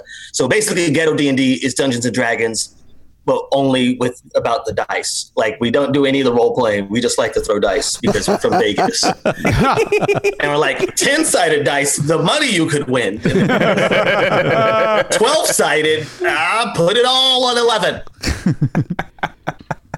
Love it. Baron Vaughn is here. He's got the program on Sci-Fi called The Great Debate. But let's check in with Matt Belknap, get his answer on the trivia question. Matt, what'd you go with? Now two people saying mustache is now making me think that they're onto something. But I just said face. I just said his face. The moneymaker. You went with the moneymaker. That's his moneymaker. Because usually it's when you hear these stories, usually it's about a woman with great legs. Yeah, I think it was Mary Hart. Falana. Oh, wait, who was it? There were a few. I thought it was a lot of different. Rita Hayworth or something. But Rita Hayworth. There's a lot of people. Yeah. Yeah, but it's always like the legs or something really awful. Like they're really just completely objectifying the person. So not necessarily. No, I think that if they're dancers, they do that because they would lose their career if something happened to their legs. Yeah. But am I wrong? It was like equal parts insurance and also a publicity PR? stunt? Yeah. I don't know.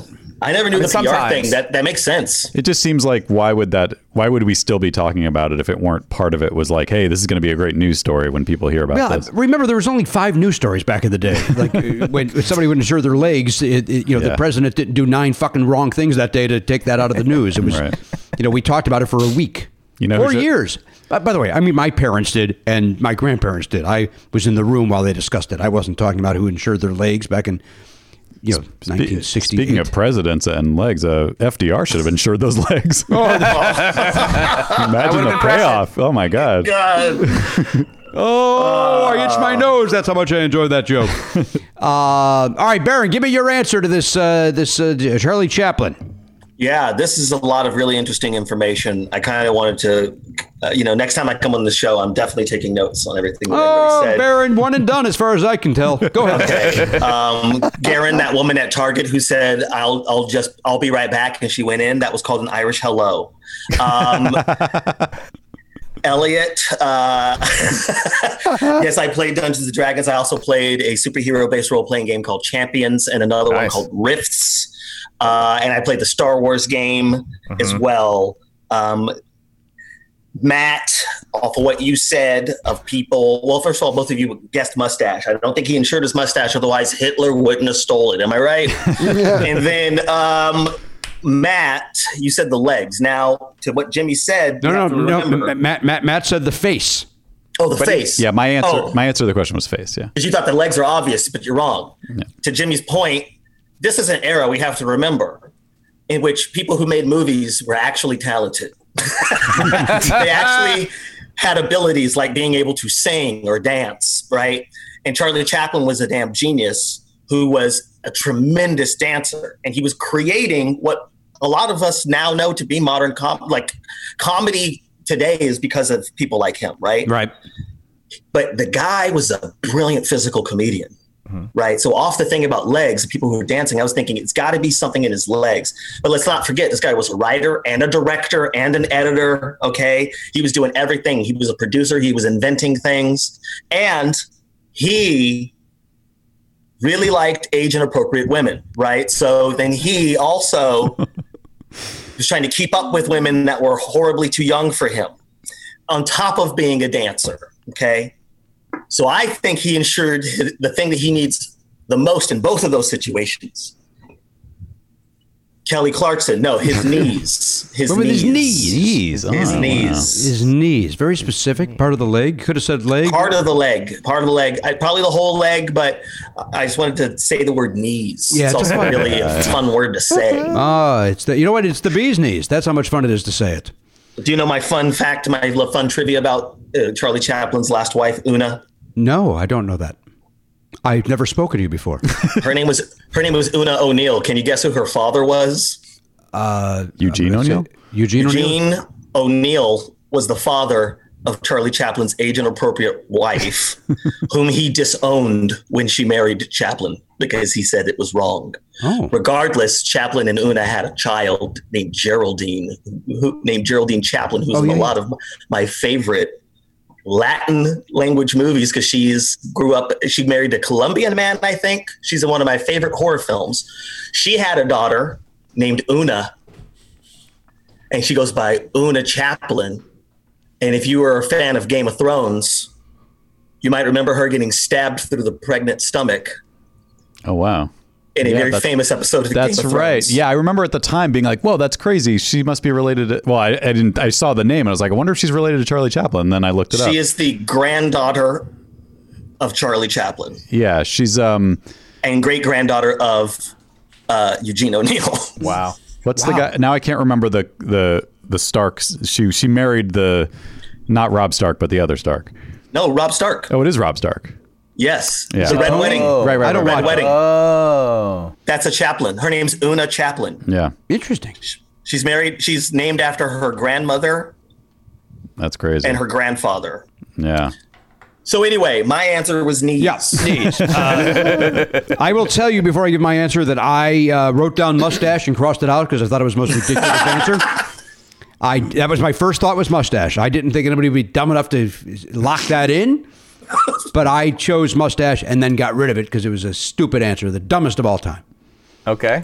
I ended up going, and I thought that this is kind of where Barron was going when he was talking about how Chaplin was, a director and a writer, a producer. He created things. So I went with brain, that he insured his brain. Oh. I see. When Barron was saying that, I thought he was going to say his eyeballs because as a director, that's a good one too. You need those eyeballs. All right, well, let's find out what it is. Let me go to the Never Not Trivia page. I press a button, gives me the answer. None of us got it right, but we all. Barron's the closest. Elliot and Garen are not that far off. It was actually a beard stubble. Beard stubble. What the fuck? Wait, what? Oh, I'm kidding. It's feet. He insured his feet. And that makes sense when you think about those his weird little waddle and all that bullshit. Well, that was the first thing I was going to say. I was like, it's got to be feet. Nah, that's dumb. Yeah. I did think that too because he's so famous for his physical comedy and his distinctive walk. But I was like, what part of the body is really responsible for his walk? It's not. And I thought the knees. I'm with you, man. I feel like I think it's feet, but I didn't think it. Dag nabbit. He's outsmarted us again. Well, that's what Chaplin does. He keeps you on your toes. He's that little dictator. He was British. He's a sneaky foreigner coming in. Well, damn, we had that house on La Brea that people don't shut up about if you're on a tour bus. Garen, give me how much did you bet? Jimmy, I went all in with a big old 25. Oh, wow. It won't be you, Elliot. I bet high for me, 15. All right, it won't be you. Matt? I also went big. I went 22. Won't be you, Baron. 25. Won't be you. Jimmy, I went with 12. I bet 12. There you go. So I get $5 today. $5 for Daddy. Nice work. I just wrote that down as if I need that note for later. Well, you might. You win for losing the least. That's correct. Love it. That's correct. That's why it's strategic, Baron. You can go all in like you guys did, but you guys looked the fool with your answers. Mustache. I mean, after the Kelly Clarkson question, didn't we all expect the question was going to be like, what movie did Marlon Brando play the Godfather in? Definitely. I definitely thought that. That was Hang the on freshman, a right? second. It was the freshman. Yeah. All right, Baron Vaughn's been our guest. Baron, of course, is the show called The Great Debate on Sci-Fi. You can also catch him if Superstore comes back. If you guys, I heard that maybe September you guys are going to get back in the action, but there's no way that's happening, right, Baron? I have no idea. Superstore, Grace and Frankie, no idea. It's awesome. It's a great program. We love it. I loved it. It's so great, and it's a bummer that we binged it over this pandemic, and now now we're just in limbo like the rest of the world. We're caught up. Hey, you know what? Just real quick, since Baron has had the honor of working with the legendary Jane Fonda, let's see if he can answer this trivia question from last week. Oh, yeah. Yeah, it's a good one. Jane Fonda and Robert Redford have appeared on screen together 3 times. Is that right? Or 5? 5. 5. Can you name any one of those 5 movies? I can't, and we just had the answer. No, we just did it last week. And I can think of one. I can think of the one that I mucked up the title of. Oh, man. She won an Oscar for one of them. Is that true? I don't know. I don't know. Is it Coming Home? Is Coming Home one of them? No, Robert Redford is not in that. Dag Nabbit. Dag Nabbit Ashby. John Voight, I believe. Let me see if I have it written down. Okay. Redford's not on Golden Pond, is he? I don't think he's on Golden Pond. Do you have the answers, Karen? It's not fair for us to put this out there and then not be able to tell people what the answer is. I have the one answer. Not Parallax View. Nope. Dag Nabbit. Here's one of them. I'll give you the one I remember, and that's The Electric Horseman. Wow. That's one of them. I haven't seen that one. The other ones were more obscure, I think. Maybe one other one was like So that's the most famous of the 5. That is. Garen, which one did you remember? I guess there's 6. I remember Barefoot in the Park, which was that's the other big one. It's a Neil Simon play, wasn't it? Yes. 100%. And then it looks like The Chase. You said Electric Horseman, Tall Story, Sunday in New York, and Our Souls at Night, which was in 2017. Which is recent. The Chase, that's right. Like the one with John Houseman. Didn't he win the Best Actor, Supporting Actor? I believe that's Paper Chase. Very good, Jimmy. Thank you very much. You're welcome, Baron. Hey, guess who else was in The Chase, guys? Who? Marlon Brando. Boy. The Godfather. Yes, I understand. Maybe that'll come up in the Never Not trivia. Mm-hmm. Baron, thank you for being here. Happy to be here. I hope to come back. Nope, I made it clear. One and done. Dag nabbit. You tried. Even the announcer said you tried, Baron. Funky loving. Fiddlesticks. All right, everybody out there, stay safe. Wash your hands. Wear your masks. Do everything you're supposed to do. On behalf of the Pop Culture Beast, look at him down there. He's at the Never Not Funny weather. That's Garen Cockrell. Holding down the fort at Video Village. That is the Iron Dragon, Elliot Hochberg. Keeping things running like clockwork at headquarters in Sherman Oaks. That's the honcho Matt Belknap. And our friend Baron Vaughn, coming from in between Highland Park and South Pasadena. I'm holding things down here in Baldwin Hills. I'm Jimmy Pardo. We'll see you next time on the podcast. AK-47, gone, not forgotten.